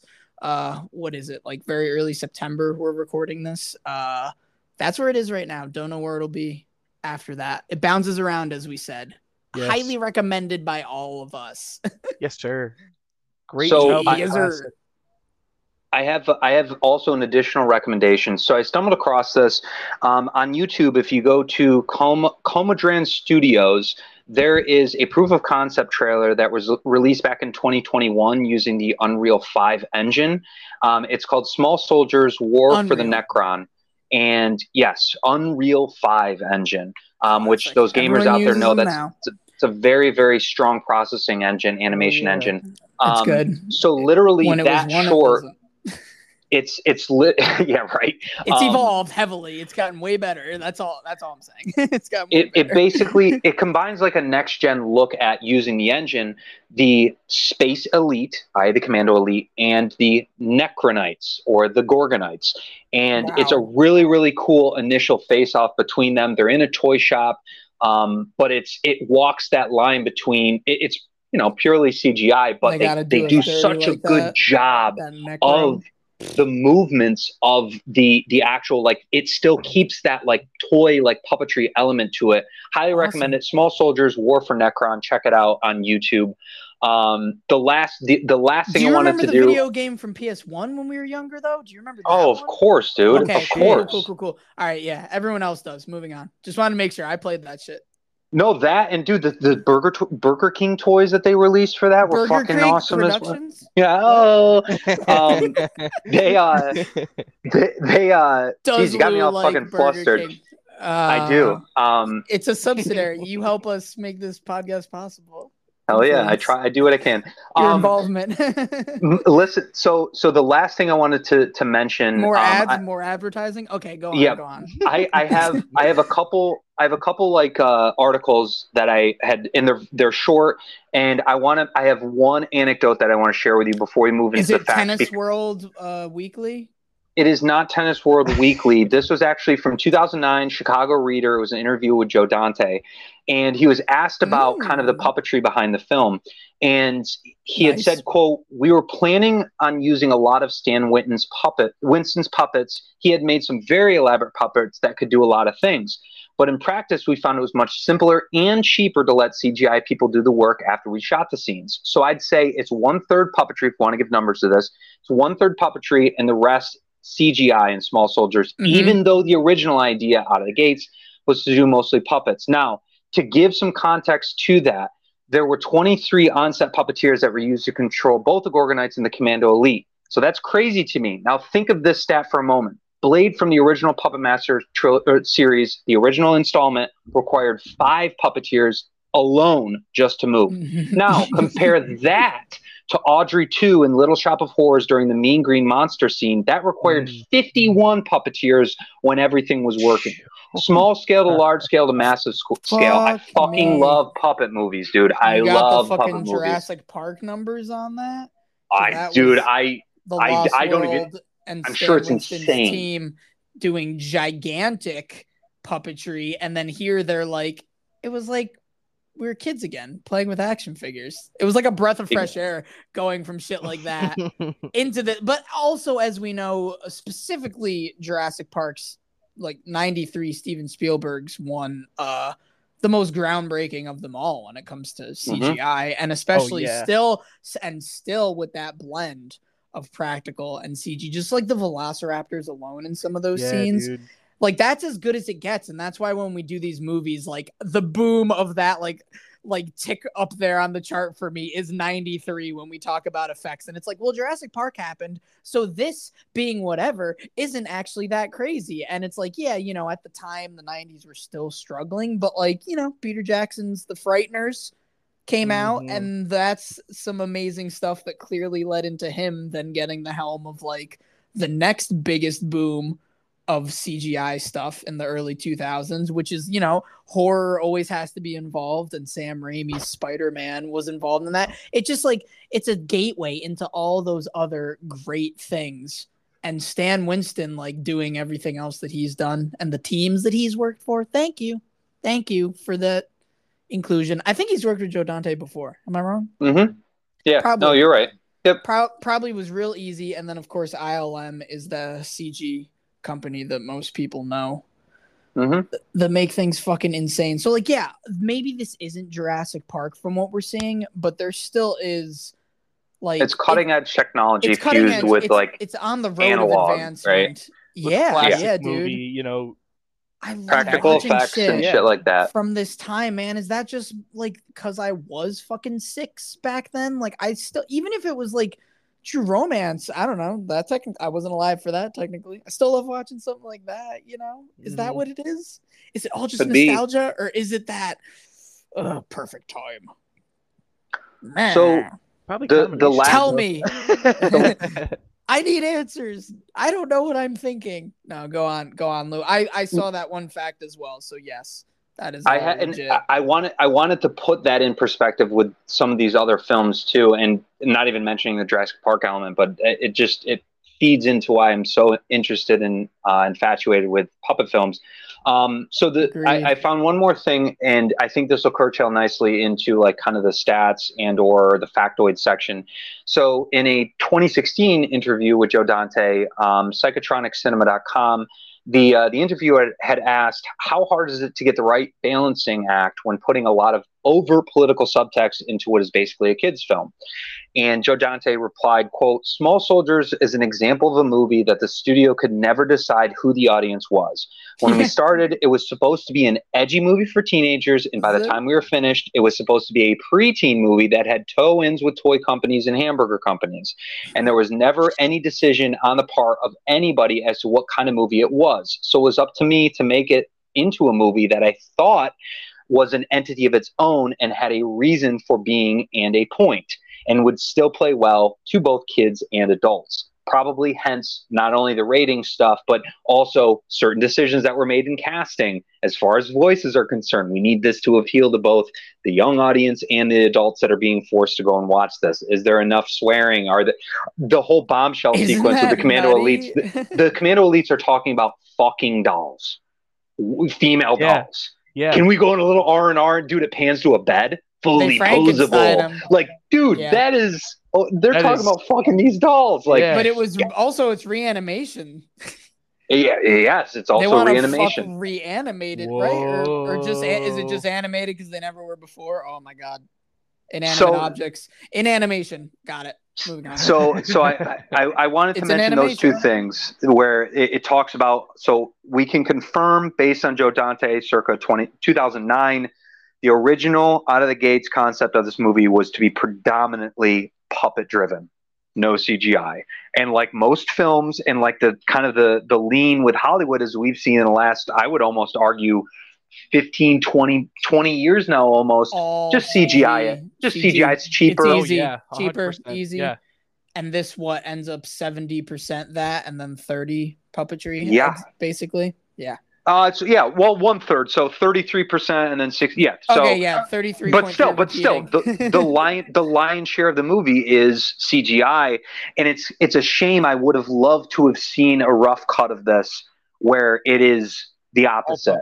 It's a 66% puppet driven and 30 or whatever, 66 and 33 repeated. Like, I would love to see that. It'd be like the climax stuff is really the only CG, and maybe the bike, the chase scene. Well, it's the scaling too. Of the ending, because it's like all the things that don't have to specifically be like, we can't make them run was the big thing, Once they the busting out of boxes, for example, they probably could have done that with pup. I mean, if you, I'm so sick of people getting shampoo and think they can look like Celine Dion after one skirt or whatever the hell he says. It's dude. Again, that 5 minutes sets up everything. Yeah. It's laid out. It's laid out right there.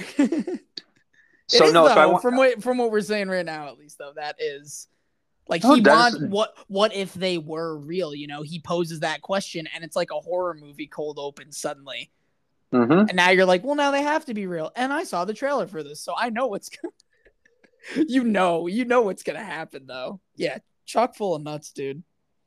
Nutty. All right, so that's all I had to say. Those are the things I want to share with you. A bit about what they dealt with as far as like kind of the struggles that Joe Dante had to deal with from a writing and packaging standpoint, and then the CGI versus puppetry and the rethinking, re-strategizing. Isn't that crazy though? With like the rating, like the back at like Joe Dante in an interview being like, yeah, so nobody actually in charge of this could make up their fucking mind, so I had to like.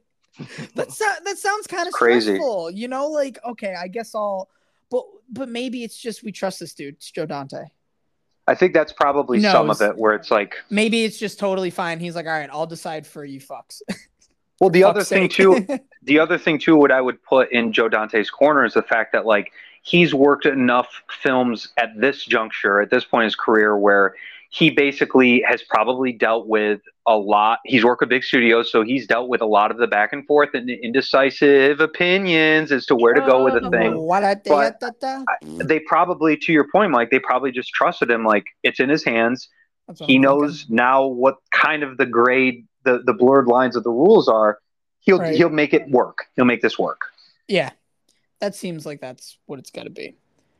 And that's factual stuff, which leads into more factual stuff that I found. While those were some things, maybe some things I'd say were like an Easter egg would be how when they were doing the, as I called it, whatever, reanimating in animation Gwendy process, the theme music is The Bride of Frankenstein from 1935.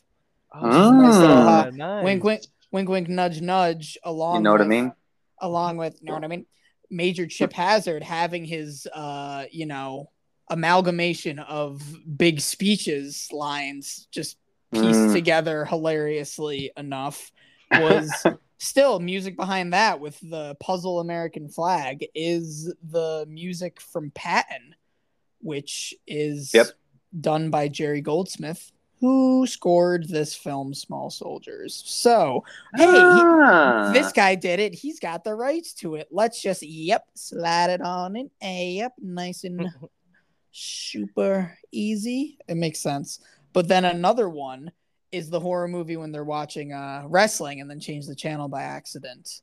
And it's just, is that one of your friends? Because they got one eye or something.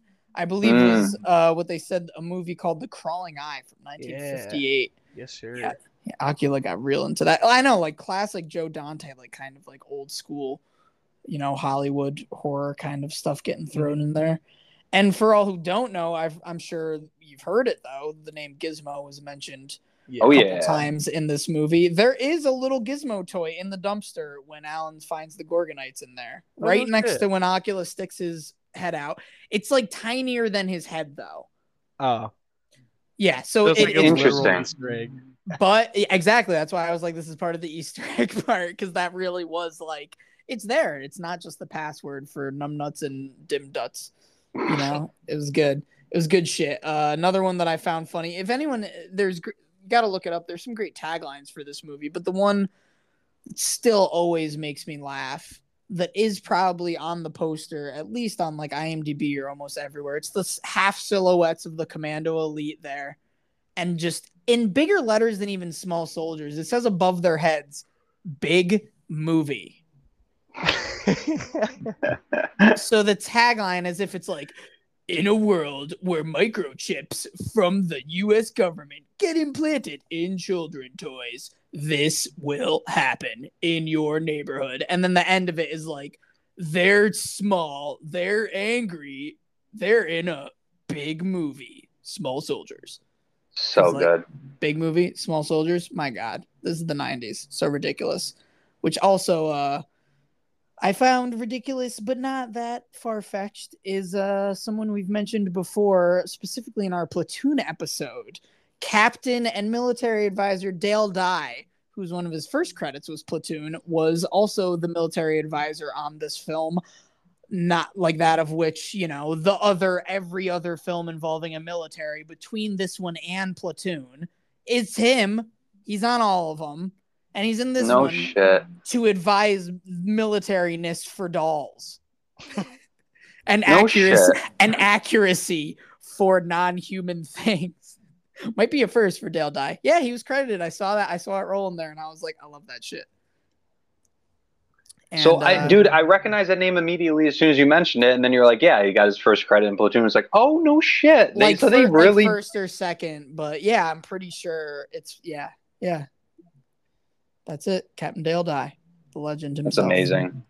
So we also talked a lot about Stan Winston, but there's one little thing in here that I found specifically on the special features of this little DVD here, Small Soldiers. Yee-hoo!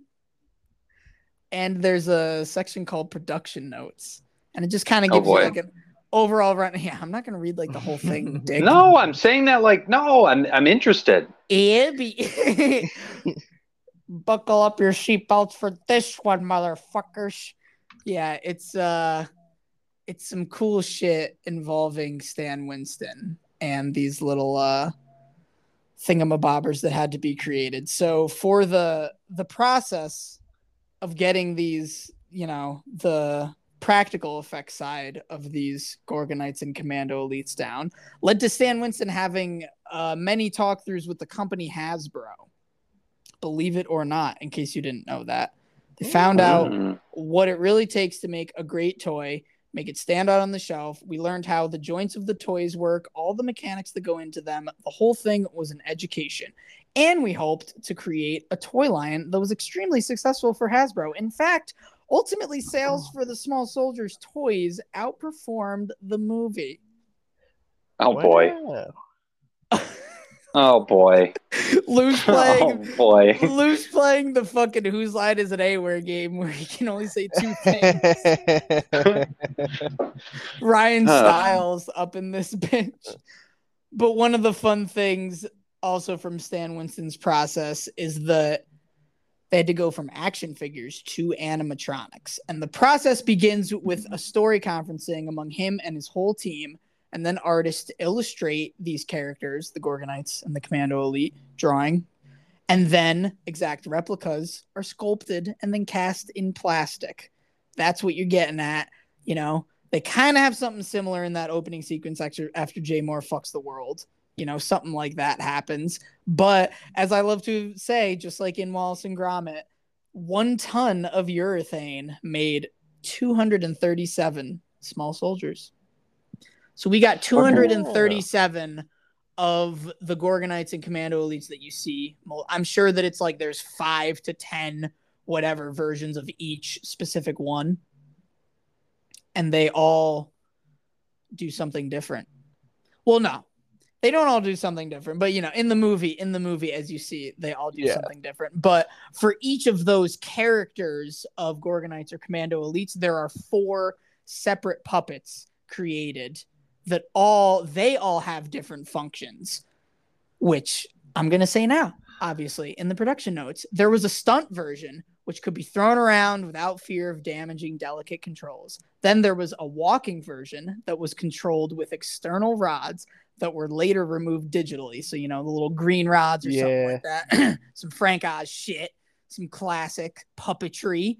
But there's also a cable actuated version, which was manipulated by external radio controls, and a self-contained version loaded with internal servo circuit boards and batteries that was also radio controlled. That's fucking nuts. Holy shit. Yeah, dude. And the shit could perform without external cables or rods. So that's the moneymaker one right there is what I'm assuming out of 4 of them, though. And so I'm not even sure what the rest of this is here, but it goes into, in addition to the Gorgonites and Commandos, Winston's team created the mutant Gwendy dolls, the once pretty girl dolls that the Commandos transform into reinforcements. It's like, you know, so they do all that, and then ILM comes in to make the blend between special and practical.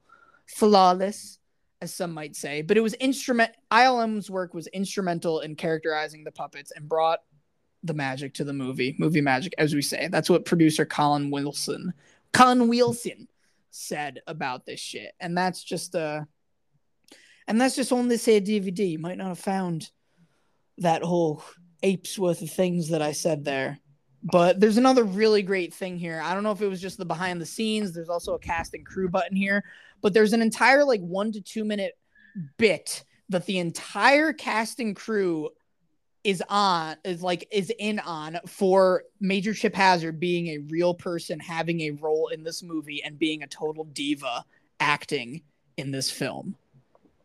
They're like, really? Yeah, he says something like, women will want me and men will want to be me. And he's just sitting in his actor chair. And then it goes to all some of the people behind the scenes, and then a bunch of actors, you know, and one of the moms, I forget if it was Wendy Shaw or Ann Magnuson. One of them's just oh, Chip came on the set, and she starts touching her hair, you know. It's just and I just saw him, and I knew that's a real man or something. And they're all in on this ridiculous bit, and it's and then you know, Kirsten Dunst or Gregory Smith says something oh yeah, every time they yelled cut, everyone just catered right to him, oh, Major Chip Hazard, do you need anything? Everyone was at his hands and knees constantly. He is such a star of this movie. That for no reason they're doing a featurette like that. That's awesome. In the late 90s. It's just cute. That.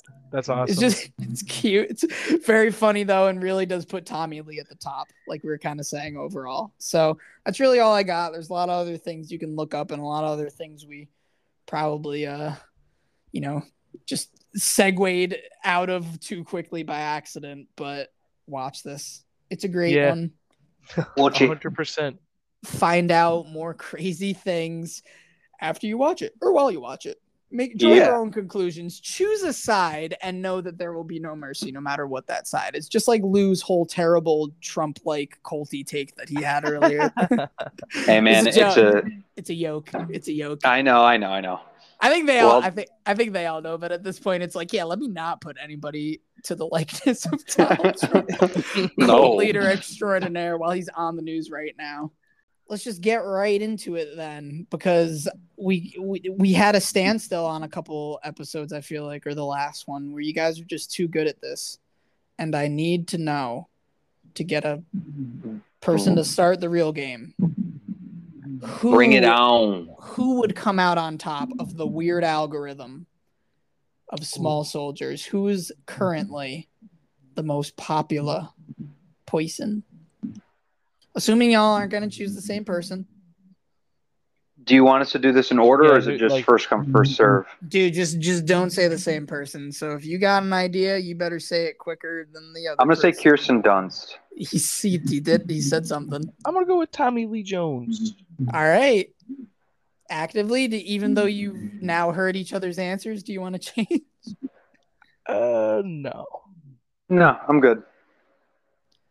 All right, we're just going to do closest to the top, which is Kirsten Dunst in second place, Tommy Lee Jones fourth place. Lots of people. And if Lou's got the right headspace now to battle toe-to-toe. Dude, the headspace is been secured. I was in like I was in like straight up just loading fucking purgatory there for a second.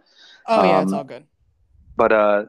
But yeah, let's fucking do it to it. You're going down, bitch. Time in purgatory has ended. It's on, motherfucker. You're in the gauntlet now, and as we've done before, in many episodes, not even any specific ones I can think of mentioning, though we've talked about films that other people in this movie are involved in, and how many different people and such.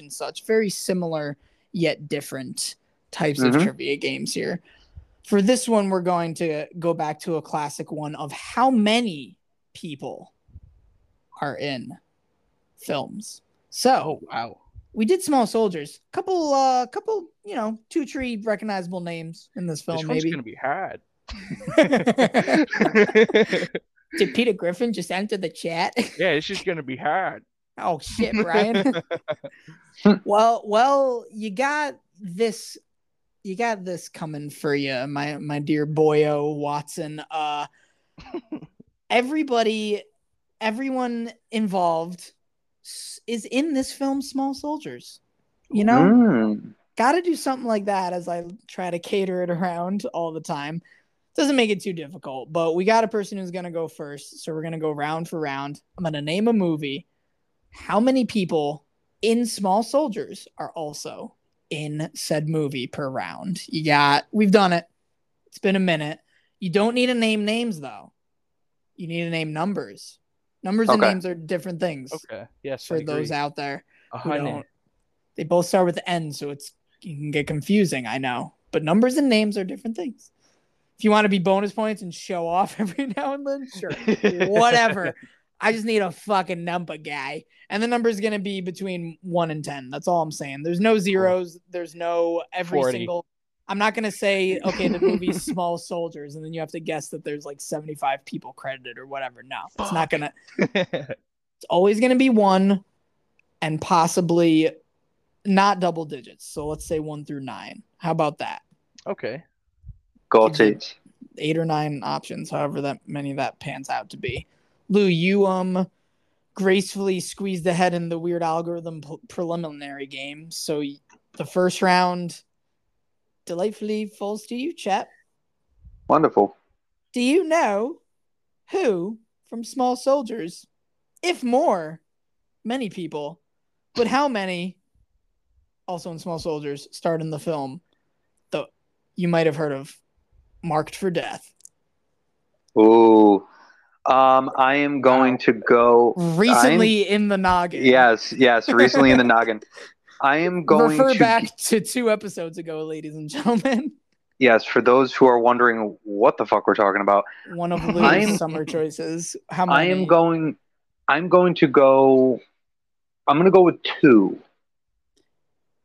So we got numero uno's vote of number 2. Joey. You can't choose 2. I can't choose 2. There's other numbers besides 2, though. Oh man, I don't know all the other numbers. Let's go with let's try 3. So we got a 2 from a And we got Lou 3. and a 3 from a Joey. Oh wow, that worked. That's surprising. Yeah, That I mean works. it works out that way, but it works out with nobody getting points because there was actually only one person. It was from one. I Small wasn't. Soldiers. Yeah, I know. It's okay. It doesn't matter. It's the fucking game. It's the game. It's who you're thinking of. It's Mr. Dad Extraordinaire, Kevin Dunn. Part of me was wondering. Hey, if, Steven Seagal, we gotta get you back on this case here. Hey, see, hey. Well, part of me was thinking the second person was either going to be Jim Brown, who's like Butch Meathook, as like kind of like Right. a random background, or I was Exactly. also going stalwart fucking Dick Miller. Like, Yeah, Dick Miller. did could he be in have anything. a small role in this where he plays someone named fucking Dick You're or right. Joe So, or Joe- Buck or John Carpenter, Sure. Wes- There you go. Craven, Sam Raimi. That's their name. Yeah, the homage aspect there. Mhm. No, it's Okay, just K Dunn. Just, KD. just the one. Just But KD. yes, exactly. There's gonna be no Joe Dante or anything in here. There might be somebody that's uncredited that will get you in a certain film, but if they're listed on IMDb as my number one way to go by when it comes to rules or regulations or whatever in this trivia, that's what it is. So there might be an uncredited that you're, but not every round. Okay, so all right, goose eggs for both you bitches. Woo! Mark it down. Joey, the first guess for this round. Round 2 goes to you, not Lou. Rhyming's hard, guys. Yeah. So the movie in which there's people from Small Soldiers also starring in this one, Joey. The title is This Is Spinal Tap. Ooh, let's go. You got a number. Ooh, 4. A good round number. Is it? I don't know. Wait, did you guess 4? 4. 4 to you. 4? That's 4? rude. I'm sorry. I don't mean that. 4. Thor, like the Norse god of thunder. No, like watch your head. Like You just like golf. golf ball. Oh, you're golfing. Okay. Yeah. Yeah. Don't be a dick. Call it out. Jeez. All right, Lou. You can't choose 4, but there's Okay. Other numbers. Who? How many from Small Soldiers are in Spinal Tap? There are other numbers. I'm going to just go with 2. What are the? Do you have any specifics? You guys, you might have seen No. that movie. I have seen I that do. movie, but I don't have any specifics. Oh no, dude! I got 3. Can I change my fucking? Can I change my goddamn answer? Yeah, I mean, I'm cool. It is called your goddamn answer because you already goddamn fucking answered. So no, you can't now change it to the correct answer. That's why I was leading into the epilogue of the question. I'm sorry. No, That's okay.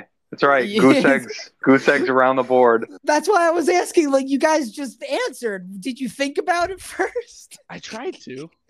Well, Not the really. 3. All right. Well, It's a power trio. Due to spontaneous combustion, the power trio of leading all of y'all to still receive goose eggs. Yeah, Christopher Guest, Michael McKean, Harry Shearer. The 3 Gorgonites are also basically the members of Spinal Tap that everyone knows. They've had so many drummers, Yeah. What is Too many it? random internal combustions occurring. Yeah, that's always the one I remember specifically. One of them got hit by a truck. He died or in a something. bizarre gardening accident. Yeah, bizarre gardening. Great movie. So maybe we'll get points on the board, but I don't know about this next one. So Lou, you're leading it off with movie unrelated to absolutely anything here. It's called The Burbs. Oh boy. You ever? I mean, you've seen it. The I Burbs have. is great. Um, Burbs, go watch The Burbs right now if y'all want some early Dude, I even Tom watched Hanks that. I watched up that in ya. recently too. It's Holy a good shit. one. Yeah. So probably you got a number, Lou. You're I first. I have a number on my mind. I'm gonna go with 2.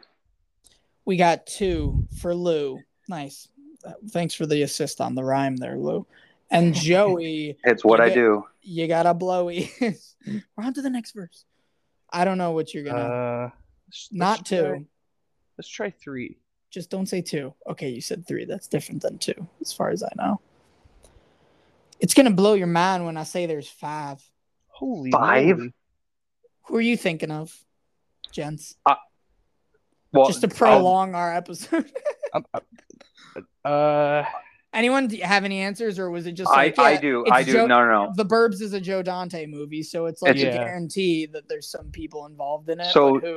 So I was lobbying for the one and only Dick Miller being in that film. Yeah. Logically enough. I was also going to guess George Kennedy.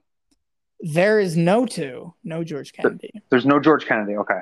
No George Kennedy. Who did you think, Joey? Was it Dick Miller, presumably? Yeah. Anyone else? No, do you remember? Really. No. Well, only because of a main family of characters are Bruce Dern and Wendy Shaw. They're the neighbors. Fucking Bruce Dern. So that's skeletal looking motherfucker. He was younger back then in the 80s, but yeah. Oh, I know. Famously fathered to Laura Dern, Jurassic Park reference. Yeah, it's crazy though that of course Dick Miller pops up. Yeah. Other garbage men was I believe it was like Robert Picardo. He's the internal guy that Larry and Irwin go to see. Is he the dude that sneezes? He sneezes in his I was like, I knew you'd need to know that one. Robert Picardo. That was gross, by the way. It was gross. Sneezing in his fucking face shield and that like obviously you can't do anything about it. But mentioned... I'd be like, sorry, I have to go clean this. Yeah, they don't. They keep going through the scene. It's really good. I wonder if he really did that and that was improvised. But yeah, his little name his name's on the screen when Dave Cross is like, you ordered chips from the munitions department. It says like Ralph whatever. So it does make sense of how they find him and whatnot. But there's the 2 garbage men, and that's him. Him and Dick Miller are the garbage men. And then Rance Howard is credited as being in it as well because it's fucking Rance Howard. So why would I lie about Rance Howard being in anything? Yeah, it's like he's the boys, him and his sons that might have been involved in Hollywood. Clinton Ron. I don't know if you've heard. Not one name. It's 2 people. Anywho. You guys suck at this game. We're bad. Yeah, we're bad. I told you, dude. I'm going to be pretty bad at this one. Joey, it's back to you, my man. We're bad. God damn it. I try so hard to have like the Doug Benson sourness to it, but every time I make fun of you guys, I just end up laughing usually. I got one in the pocket, dude. I got one in the pocket. I got one in the pocket here. It'll show up eventually, Lou, and you better know that there's going to be a twist to it, motherfucker. But for now, who went first? Son of a bitch. Joey. I went first. It's Joey's turn. Joey, it's round 4. I know what I'm doing here. I've done this before. B4, round 4. Joey, never heard of this movie in your life, but you got to do a round for it, unfortunately. The movie, some people might have been involved in with Small Soldiers as well, is titled Rock and Roll High School. Don't know how far. What movie? I've never seen that movie before. Yeah, we've never heard about of it. Dude. Ladies and gentlemen, this is episode 10 maybe that you need to refer back to. Joey's 4th choice ever, I think. Is there 3 people in this movie? Joey's going for the number 3, which is more than 1 or 2, but less than 4. It is less than 4. It's also less than 9. You're good, dude. You're good at numbers. I'm really trying, man. It took me a long time. I got my grade 7. I got my grade 10. Grade 10. Yeah. All right, Ricky. What do you got, Julian? So you guys, how many did you guess, Joey? I guess I'm 3. Bubbles. You guys 3? Yeah. Yeah, he gets 3 people in Rocket. What's a fucking? Jesus. Why is he motorboating us? No, I'm just like, all right. I'm gonna go with. I'm gonna go Another with number. fucking 1. The points have suddenly came down Lou to gets a point, bless probably. to bless Lou and only Lou, and Yeah. our angry mob leader extraordinaire, Dick Miller, of course. Yeah, dude, exactly. We had to. Okay, remember how like Joe Dante was the secret second director of this Alan Arkish film, Rock and Roll High School, though? We only talked about it 2.5 years ago, guys. So fucking Jesus, come on. Stuff kind of tends to slip my mind sometimes. I know, right? I know. Like my memory's any better. What a joke. But dude, you nailed it. That was it. Seems like maybe there'd be some other people in there, but no. PJ Souls was in Halloween and Stripes, not Small Soldiers. But I agree. Hey, there's another round. We got a couple more rounds here. Let's see who squeezes into more point land. Lou right now is winning 1-0, but I believe Joey is up first. No, it's Lou up next. No, it's me. Okay, I believe we'll fix it in post. Never mind, not gonna happen. Not enough time. The opposite of what I said 2 seconds ago. All right, Lou. Right? What do you got? What do you got? Hey, here's a movie that you know better than any other movie in the world. It's National Lampoon's Loaded Weapon 1. How many people Oh my god. Jesus Christ. I think that was also in the 90s. Fuck off with that negativity, guys. No, it's not negativity. It's not negativity. Oh boy. I am going to guess. Mike went real deep into the categories this time, boys. He did. I like it. I'm gonna go. Don't think of Tim Curry, not Emilio Estevez, not Sam Jackson. Nope. Other people. Nope. Other people. I'm gonna guess. It's a lot of people. I'm gonna stick with 2. Whoopee! Waka waka. Goldberg is also in that movie. All right. So Joey, anything besides 2, I guess. 1. Right? That's how the game works. 1 Loaded Weapon. That 1. is. Yeah, not Loaded Weapon 2.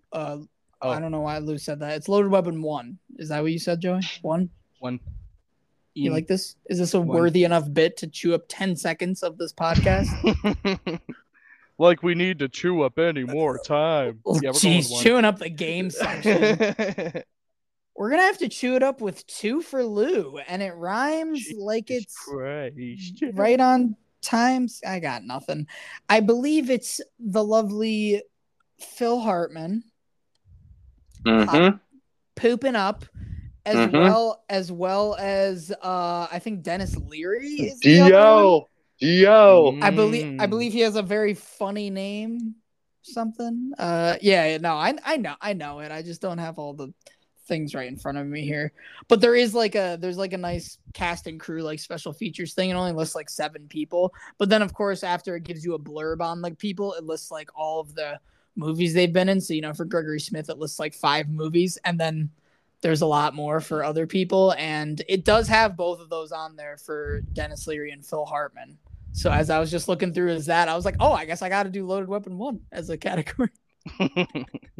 There's so many people. There are so many people in that, though. John Lovitz. Just to name one of the other 50. So Sammy L's, baby. Making it through. I think he came out alive of that movie. Good for him. Doesn't too often. I guess ain't no deep blue sea. Ain't no deep blue motherfucking sea. Ain't no Kingsman, bitch. But we got a 2 for Lou. It's nuts, Joey. You should get a point. Dude. I'm trying. You should try to. Are you the first? I'm gonna guess 9. No, he is a first. It is his turn. Don't do that. It's never gonna be 9. That's his turn. Turn. I need to put a roof on this motherfucking house here, bitches. Like that's all. I was just trying to help you guys a little bit. I don't know. Answer 1 all day, every day. It's not none and it's not 10. I don't know what else you want. But if you're up first, Joey. Yeah. Let's see what it is. The most classic of all the classics for this is the movie Hobo with a Shotgun. Oh my god, dude. I Holy almost fuck. didn't laugh. Bonus points if you know which Trailer Park Boy isn't. I'm just kidding. No bonus points. I do. No, you do.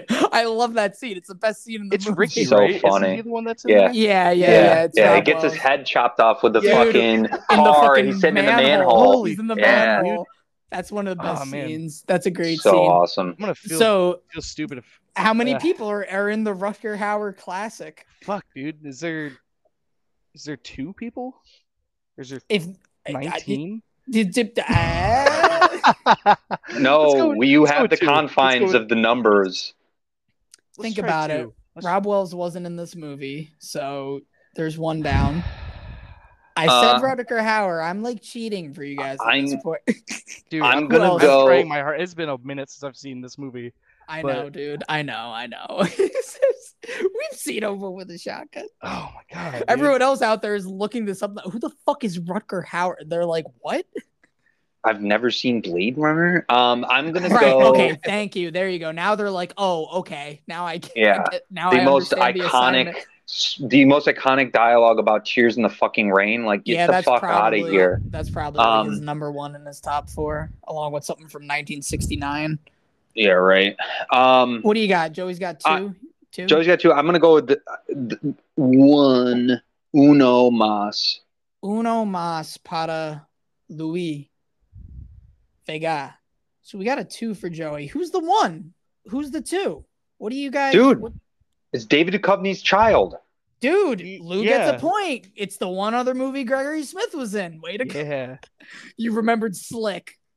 Fucking Yep. Slick. I remember. Dude, his character's those name. fucking The brothers, those are the brothers. coked out brother. Yeah, Yeah, dude, they with the make the white movie. suits and shit. Mhm. Dude, And the is fucking glasses. amazing. Yeah, Oh, they're man, pretty I good. think So I'm gonna- awesome. I think after this, I'm gonna try to watch Hobo with a Shotgun. Is this streaming anywhere right now? It's still good most ways through, but I Tubi, believe it's on maybe. Tubi. Yeah. It's been a long still time since I've good seen mostly. It's pretty like low budget, so anything Oh, you for see sure, but it's just is fun to like watch. cheesy fun. Yeah, it is. It is fun, and that scene with Rob Wells is really Yeah. ridiculous. You don't know Yeah. what's It's awesome. happening. The movie's called Hobo with a Shotgun. Everybody, what else do we need to fucking say, dickbags? It's All a right. Magnet film. It was released, I want to say, in like 2011 or 2012, I Yeah, think. Something like right that. about there. It's fucking awesome. It's Almost awesome. last writer's A strike. gore It seems fest. like About a homeless. Whoa. I'm trying to say this. Hobo with a shotgun.